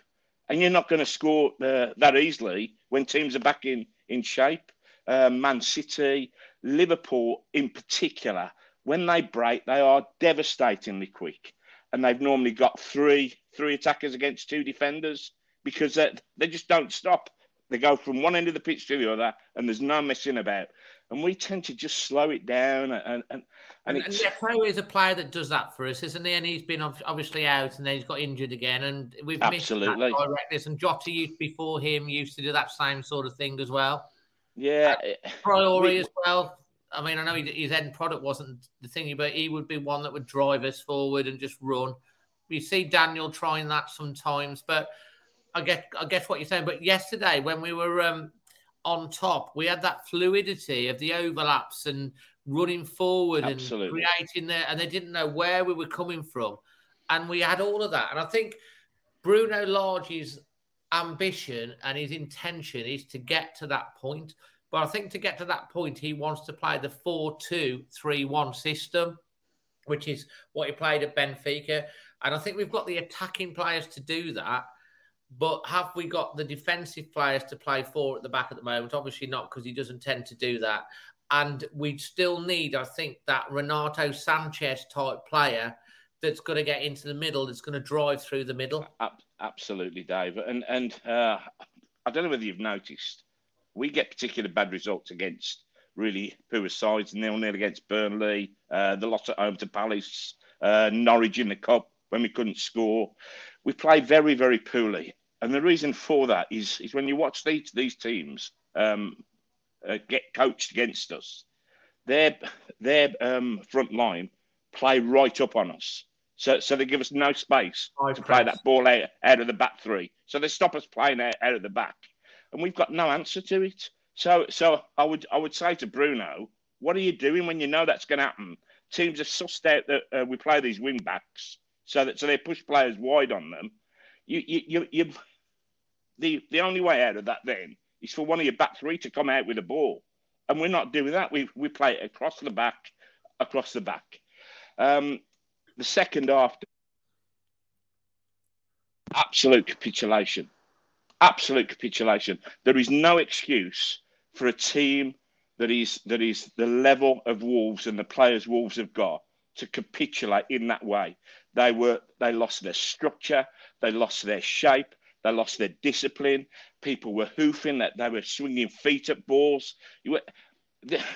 We need to forget why we are fans and we pay to watch, and we're passionate about our club. These are professional footballers who are paid a great deal of money to be at the very, very top of their art. And last night, in that second half, they failed miserably, absolutely miserably. And you could say very unlike, very. As I said earlier, I think early Nuno that we had a few of these type of collapses in the first season up in the Premier League. I know we finished 7th, but we had a few of these where we conceded a goal and then we kind of lost the plot for a bit. Yeah, we haven't seen a Wolves team, not a Bruno Lage team, do that. Absolutely. And it's the time that's happened. And I think it was Adrian Richards that said it might be something to do that Neves was off the pitch because they were coming through. I know we were down to 10 men as well, and we had that. And maybe the Raul sending off, that they lost. There was something that wasn't right, was it? They were panicking, whereas before there was structure. You know, it was so unlike Wolves defensively this season. Dave, I think there's merit in what he's saying. But if we're going to be a one-man club, when we lose one man and we capitulate that way, then we're in serious trouble. Well, we're in serious trouble if we sold Neves, because I think to a point now, we're at a point where if Raul did go, we would replace Raul. I think I don't think he's going anywhere, but I do think there's other options that we can get. I think they'll invest in I wouldn't be surprised if they invest in another striker, that strong striker and thing. But like, you look at the midfield, and if we lost Neves, like out that midfield, he is the linchpin. He's fantastic, Dave. He is fantastic, but he shouldn't have been the reason that we lost our shape and we lost our discipline against what you have to say is a very, very mediocre side, and we struggle against poor to mediocre sides. Remember the first year in the Premier League when Huddersfield only won 3 games? Twice. And the Albion, a really, really poor side, the Baggies were, and we couldn't beat them. I know.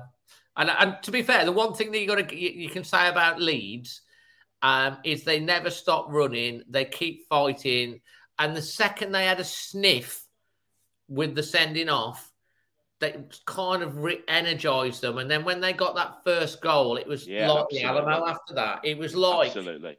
And it was like us when we played the Villa earlier on the season, when we were nowhere near in the game, and we got that goal from Saiss. 2-1, and it was almost the same. They capitulated in the same way, panic stations, and there was inevitability in the Wolves Villa game when Neves stepped up to take that free kick, even though it wasn't going towards the goal, it took a wicked effect. But we just knew, I think the Villa fans just knew that the goal was coming.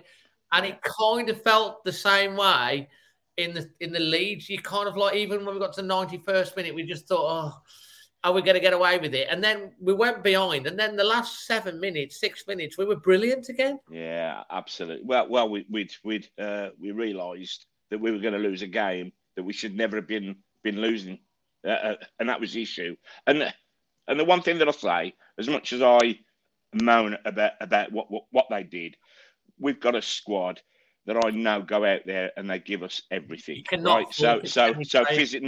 Physically and desire, I have got no issue with whatsoever. But structurally, last night we lost the plot. And if we're going to move on, it's not just players that have got to change, Dave. We've got to change the way we play, because we don't move forward and back as a team. We allow our forwards and midfield are too far apart. And that's another reason we don't score goals. All the very best teams move up the pitch as a team and then move back as a team. We don't do that. Another thing that's been sort of mentioned: the Premier League has got the worst referees in world football, and it's no surprise, is it, when you've got the absolute banker that is Mike Riley. And I'm being kind there. At the top of the tree, Mike Riley is one of the biggest bankers that there's ever been, and we all think that bankers need to be in jail, don't we? Yes, we do. After all the fraud they committed. Well, he's in that league. He's inept. He's arrogant, and he never ever sort of understood the game. What Mike Riley was he was the most important person on the pitch. And his referees follow his lead. That was always going to be a card when Raul didn't make contact with the ball. It was a 50-50 ball. He didn't mean to foul him, but Fiend, as you call him, the Fiend. Yeah. He was never going to do anything else. And very interestingly, he was circling around, if you remember, when Raul was on the pitch. And he'd already got his card out, and he couldn't wait to give it him, because these referees at the moment, they're the most important people on the pitch. They should have the hair combed over to the left and little toshes here. Hey mate, because you're like a brass bandy, you'd have watched the film many times. One of my favourite films. Does he not look like Pete Postlewaite? Yeah. He does. But he also looks like the Weasel out of toe-to-toe door. We're not friends of Kevin, are we, at the moment? Oh, and VAR though, Dave. I mean the handball against Manchester City. Some of the decisions that the professionals like Shearer and Wright have called into question. They've not even been close, Dave. These have been absolute 100% wrong decisions, and they've still gone with them. Whereas you and me, next to a television, we'd have said, "No, that's no pen," straight away, with no training or whatever, because we're football fans, correct? Absolutely, mate. I mean, everyone could see, couldn't they, mate? And I will say that. Craig, you're a massive, massive supporter of my channel. You're a member. You really, really support me, and I'm really grateful for that. Pleasure, Dave. You've stuck as a member for many, many months, and it's really appreciated, mate. And this is why it's great to get you back on, because the thing that I love about you, Craig, is that you always speak from the heart about how you feel about everything, in the right way. And we have tongue-in-cheek things that we say and stuff like that, but you always say it as you see it, and you talk really well. And it's great to have that passion come on, which is great, which is why I've said a few times, we haven't had you for a while. It's been a couple of months, but then when you have been travelling the country winning trophies, You know, so. brass band. You know, it's been difficult for you recently to get on, isn't it? And on the channel. Yeah, but the it's a joy to be a support, Dave, because the job you do that is now sort of expanded, and it's great to see you sort of excited about using the new mics with the covers on to keep the noise down.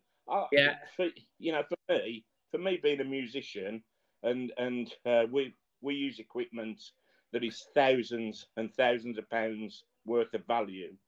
It's a joy for my players to play with top instruments, and it's going to be the same for you. Well, yeah, I mean that's what memberships help me do, because I'd like they investing in the mics. They're like about £300 to do, and I had, funnily enough, someone that commented on the first couple of videos saying that it was only working in mono. It was only coming through the right ear if you put your headphones in.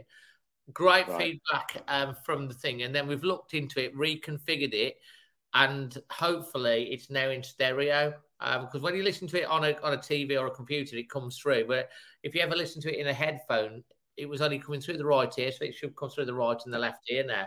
But it became apparent when I was doing the things like if it's windy or stuff like that, people were blowing in and out. So I like to try and invest in the channel and up the quality, and I'm glad that you picked up on that, so I appreciate it. But all the members has helped it and has helped being able to reinvest that money back into this sort of stuff. So thank you.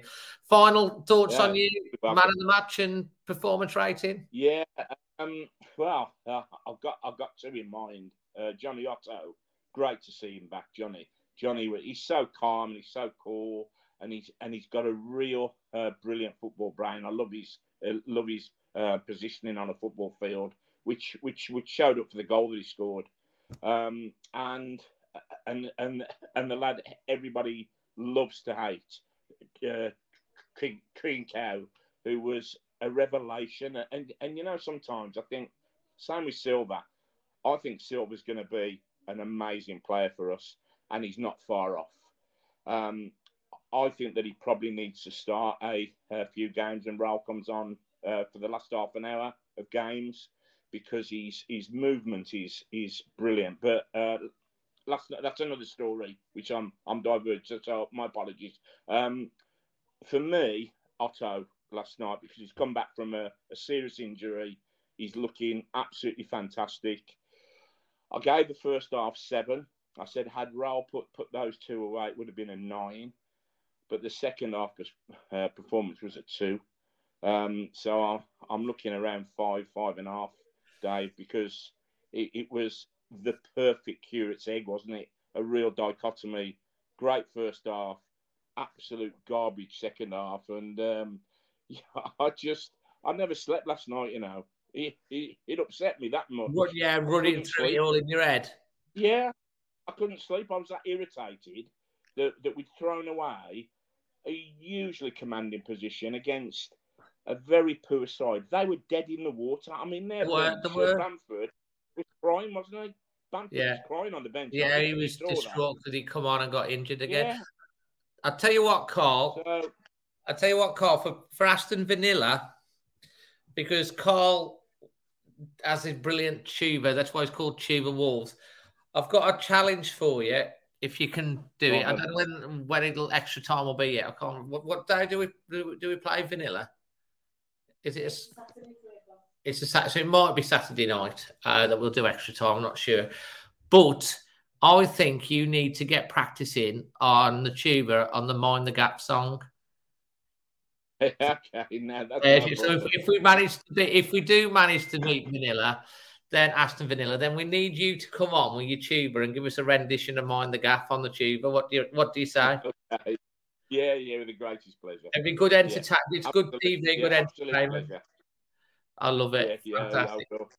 Dave, thanks for having me on again tonight, and all the fans. You know, just keep the faith. We're a club moving forward. And we're going to have these backward moves. And it is. You know, next season, onwards and upwards again. Onwards and upwards. And I think just to finish up on you, because we've got Josh coming up in a second.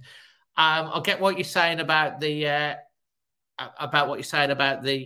forward play. I think one of the things we also have to think about is Bruno Lage. He's still only really had pre-season and a January transfer. Yeah, It'll be interesting to see what Wolves make in the summer to support him in his vision. And I think only then can we really truly judge Bruno Lage because he's still playing with a lot of Nuno's thing, which is why he's playing the 3. And I think he does want to move to this 4-2-3-1. And that excites me because if he can get it right and he can get us playing like he did when Benfica, and then he's got the backup of plan B, 4-3-3 or 3-4-3, and then 3-5-2, and we've got like an A, B, and a C, and he can switch it around. I think that would be really exciting. So we'll have to wait and see what happens in the summer. I think Wolves will invest. I think there will be a bit of movement. Hopefully we can keep hold of the key players. And if we can strengthen, then next season could be a really exciting one. Still loads to play for, though. What, good feeling, Craig, before you go, where are we going to finish at the end of the season? 8th. 8th. I think we're going to be 8th. Yeah. Just outside. Yeah, Outside. All right. Cheers, pal. Unfortunately, yes. Cheers, pal. Thanks for the support as always. And hopefully we'll see you with the tuber if we beat the villains in 2 weeks' time. Fantastic. Top man. Well, cheers, Dave. Cheers, Craig. All the best. Take care, guys. And you always, mate.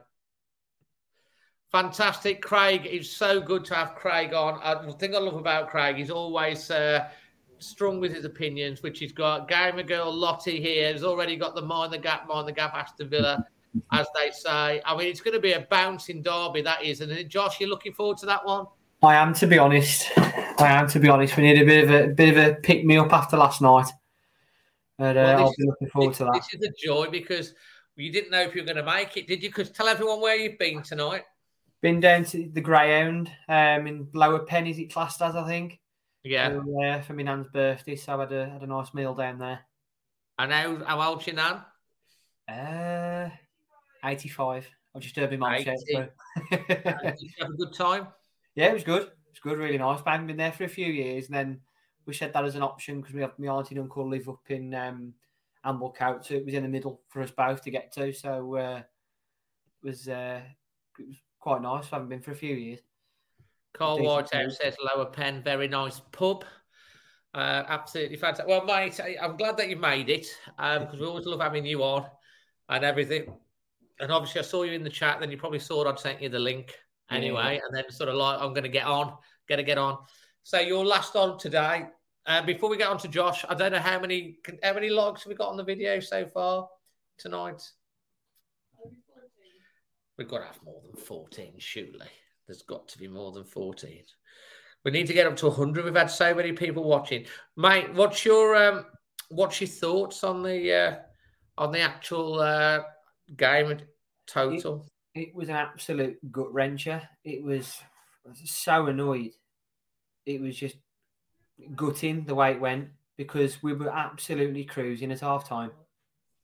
Cruising until the second yellow. And everyone where you sit? SL4, so literally bang opposite you. SL4. Everyone, and by the way, we're on 46 likes on the video. Come on, let's get it up to the 100. And what I'm gonna get stuck in first of all before we get into the goals and all of that. Your gut feeling and your thoughts on the Raul red card. It's a 50-50, and it's going to be coming from a biased opinion with a lot of us, I think. But watching it back, and then I've seen comments on a few posts on the Sky Sports Facebook from Leeds fans saying Jimenez's boot hit Melié's thigh. It didn't. And if that was a centre mid flying through on another centre mid in the middle of the pitch and the centre mid won the ball, it would have been looked at for VAR the other way around, in my opinion.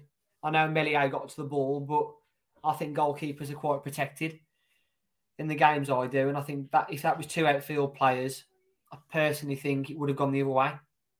It's very interesting, actually, and that one. I mean, my initial reaction, as I said, was in the North Bank. I thought, it was the other way around. Then I watched it back, and the keeper got to the ball first. But I think it was harsh. It was one of them things. It definitely changed the game. But we have got to do better after that. I mean, you're 6-1 there watching the second half, mate, and what are you thinking from your perspective of the goals? How do you see that? It was a collapse. Let's be honest. It is annoying to say, but it was a collapse, and it was just frustration, really. And it was like, look, I know we've had a few games in the past, and you can look back at was it Norwich in the Championship season, and they scored 2, and that was the same sort of defensive calamities. And I think Forest did the same the week after. This is what I'm saying. I don't know, it was the first year of Nuno, or the first year in the Premier League. We had a couple of those games where we just conceded one and conceded another. And and that reminded me back to that sort of thing. We haven't seen it, that sort of defensive fragility in a Wolves. I think we got our composure back. Yeah. But then obviously the third goal again was disappointing. Yeah. It was a great game. No two ways about it. It was. I think like you said, once Raul got sent off, I thought we were doing all right without Neves, and then obviously once Raul got sent off, that was it. It was Leeds had the noses up, and that was it. They went for it. He reads the game so well, doesn't he, Neves? He's quite, and he can sit deep and pick things out. And it's funny. I mean, we haven't talked about the protester. I mean, we haven't talked about that. I mean, I've put that on. Funnily enough, on YouTube. That's had loads. I put it on the Always Wolves TikTok. It's had over 100,000 views on the Wolves TikTok. That has. If you got TikTok, make sure you get on the Always Wolves thing. It's like we're building that up, but it's like crazy. Yeah. Me and my brother both said it was going to happen because they did Liverpool, they did Everton, and it's the same group. There's a channel on YouTube. I just thought I'll have a quick look. He said no to oil on his shirt, so I'll quickly put that in YouTube, and they've got a YouTube channel. And within half an hour of all 3 games where it's happened finishing, they've uploaded the video of the person who it is, saying who he is, where he's from, what he's going to be doing, and what he was doing it for. It's interesting, isn't it? Because the thing that they got with the cable tie and whatever it is, the plastic's made out of oil. Yeah. Yeah. It's like go figure, really. I mean, it obviously they targeted it because obviously it's on TV and they're going to get their thing, so you can understand why they're targeted. The worrying the wrong audience to do it in front of, I think. Well, it ain't going to go down very well with the fans in the same way as the people that lie in front of the middle of the road.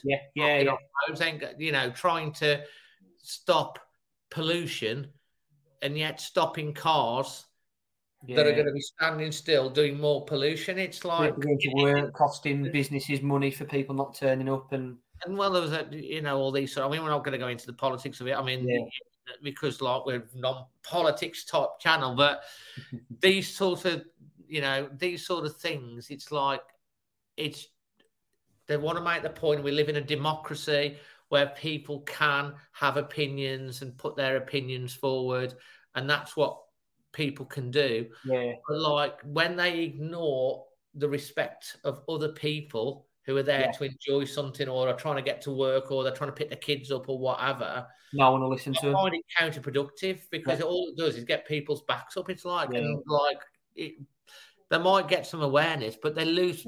If they're going to get anywhere, they need public support, and you don't get public support by peeing everybody off, do they? Yeah. But I thought that Wolves dealt with it really, really well, because he got to the post, but I don't know whether it was the stewards or some security, but they were really quick, and they managed to get him before he fastened himself and then carted him off. And did you see Jose Sarr having a few words? Yeah. Have you watched that video on my channel? Yeah, my brother spotted it as well. He was, look at Jose Sarr, he's going mad there. We sat him when he was going. And I've watched your video as well last night. Did he come from down by you? Did he, or did he come from the big ride? Apparently, I've got. I'll show you this picture, and I'll show everyone this picture, because I saw something on Twitter. Where's he gone? Just grabbing my charger. Go on. Oh right, okay. So I don't know if everyone can see this, but there's a girl that posted on Twitter. Apparently, was sitting behind us. So there, if you can see there on the left with the fairy coats, the producer, on the next to her is Hannah, and then you can see me in front just videoing the bit. Yeah. He was sitting 2 rows behind us.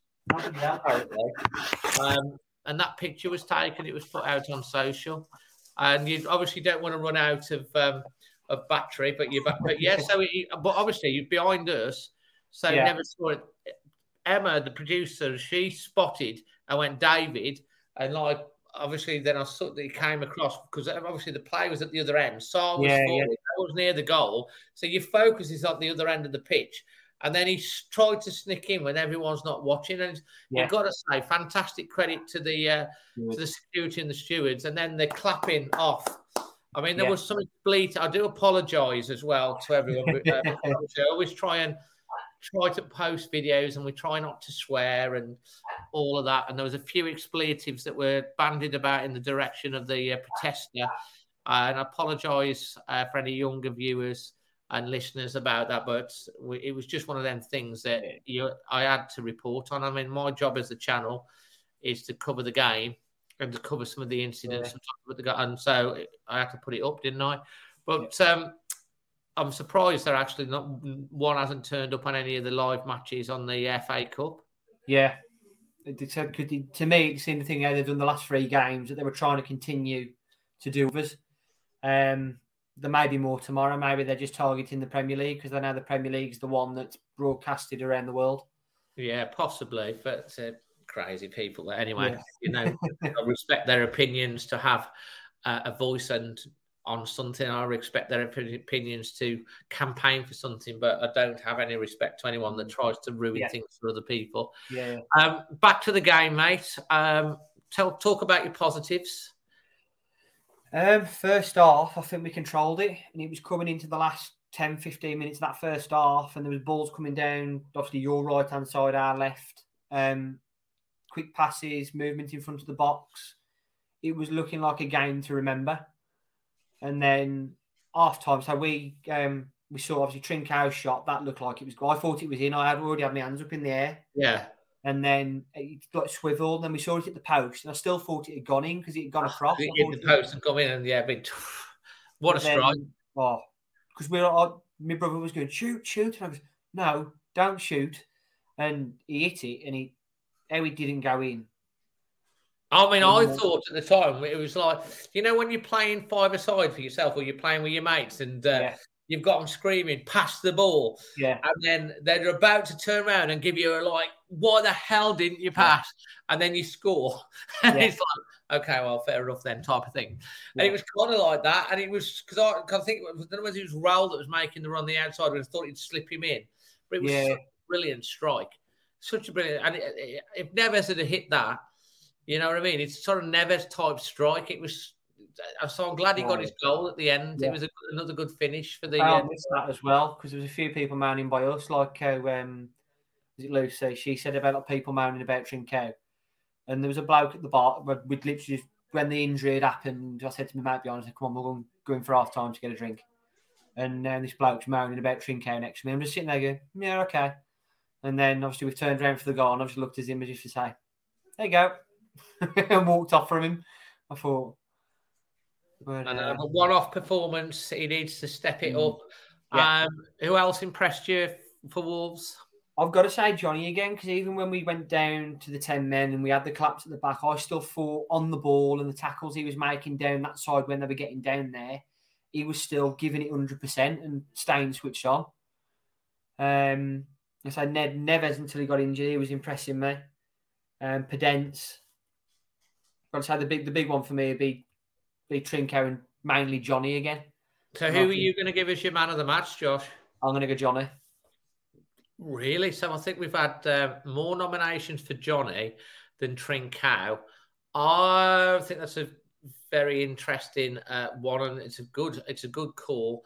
I'm personally was, and I don't know if you've watched my reaction yet, but I don't know if you have yet, but I went for Trincão. So people's vote. The producer will monitor this.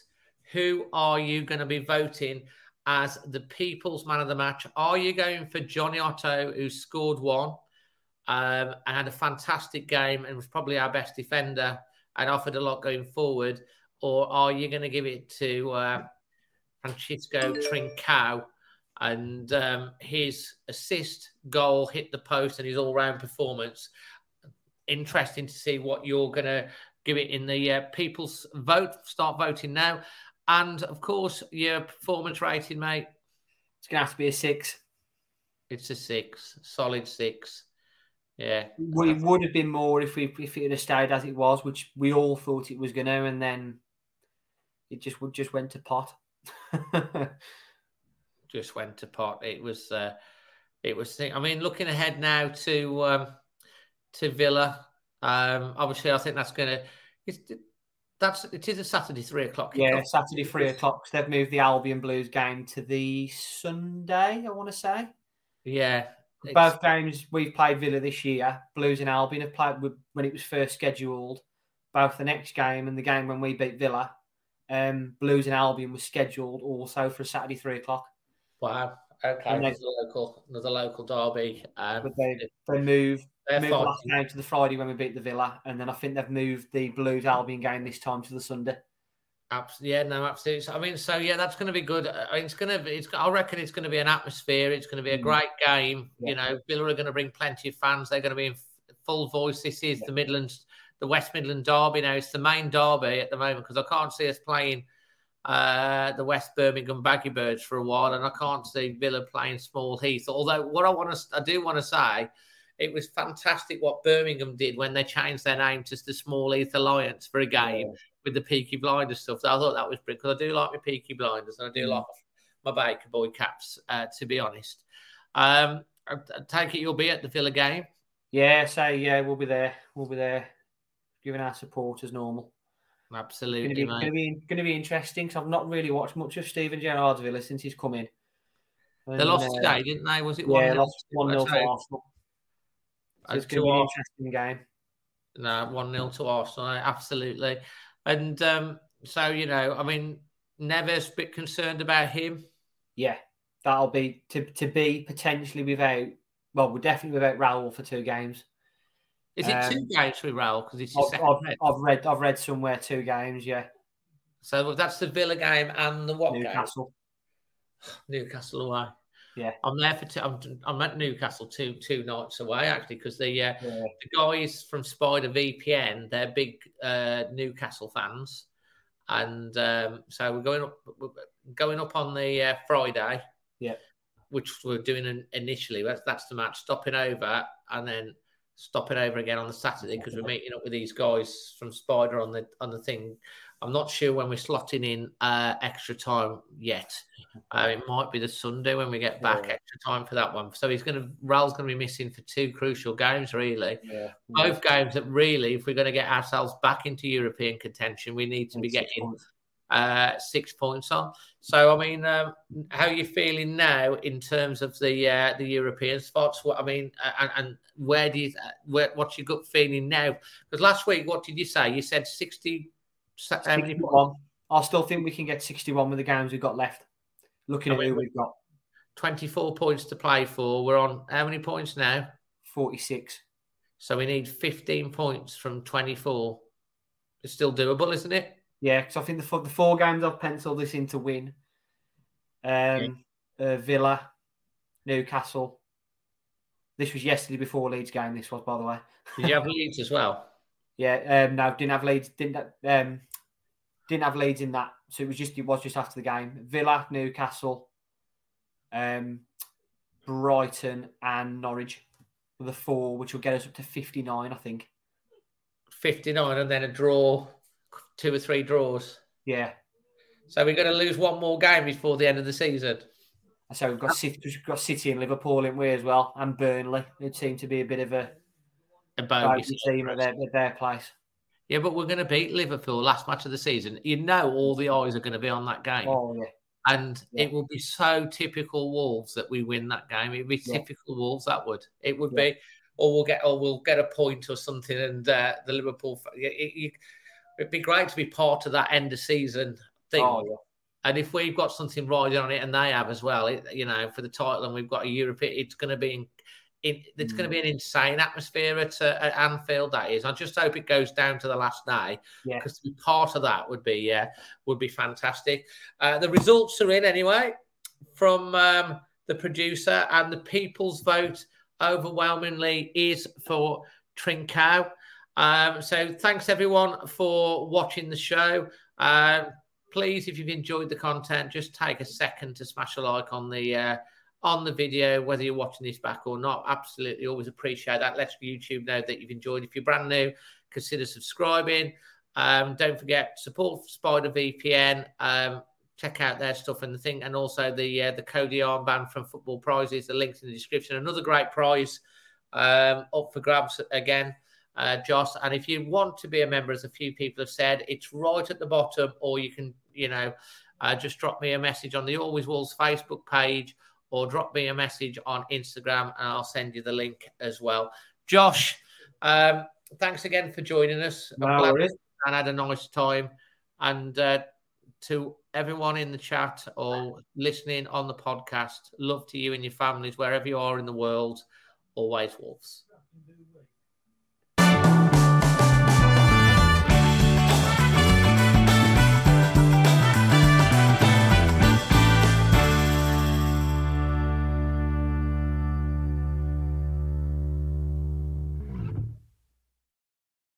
It's the 90th minute. All your mates around. You've got your McNugget share boxes ready to go. Your mates are already booked in for double dipping, and you steal the last nugget, snatching all 3 points. Perfect. Order McDelivery now on the McDonald's app.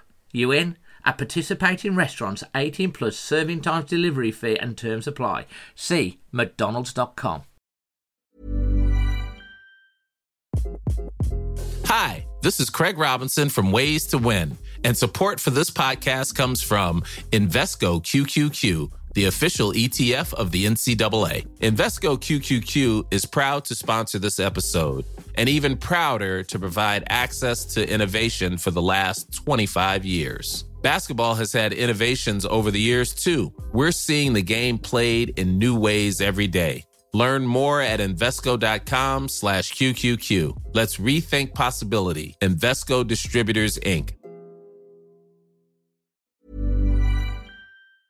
This podcast is proud to be part of the TalkSport Fan Network. TalkSport. Powered by fans.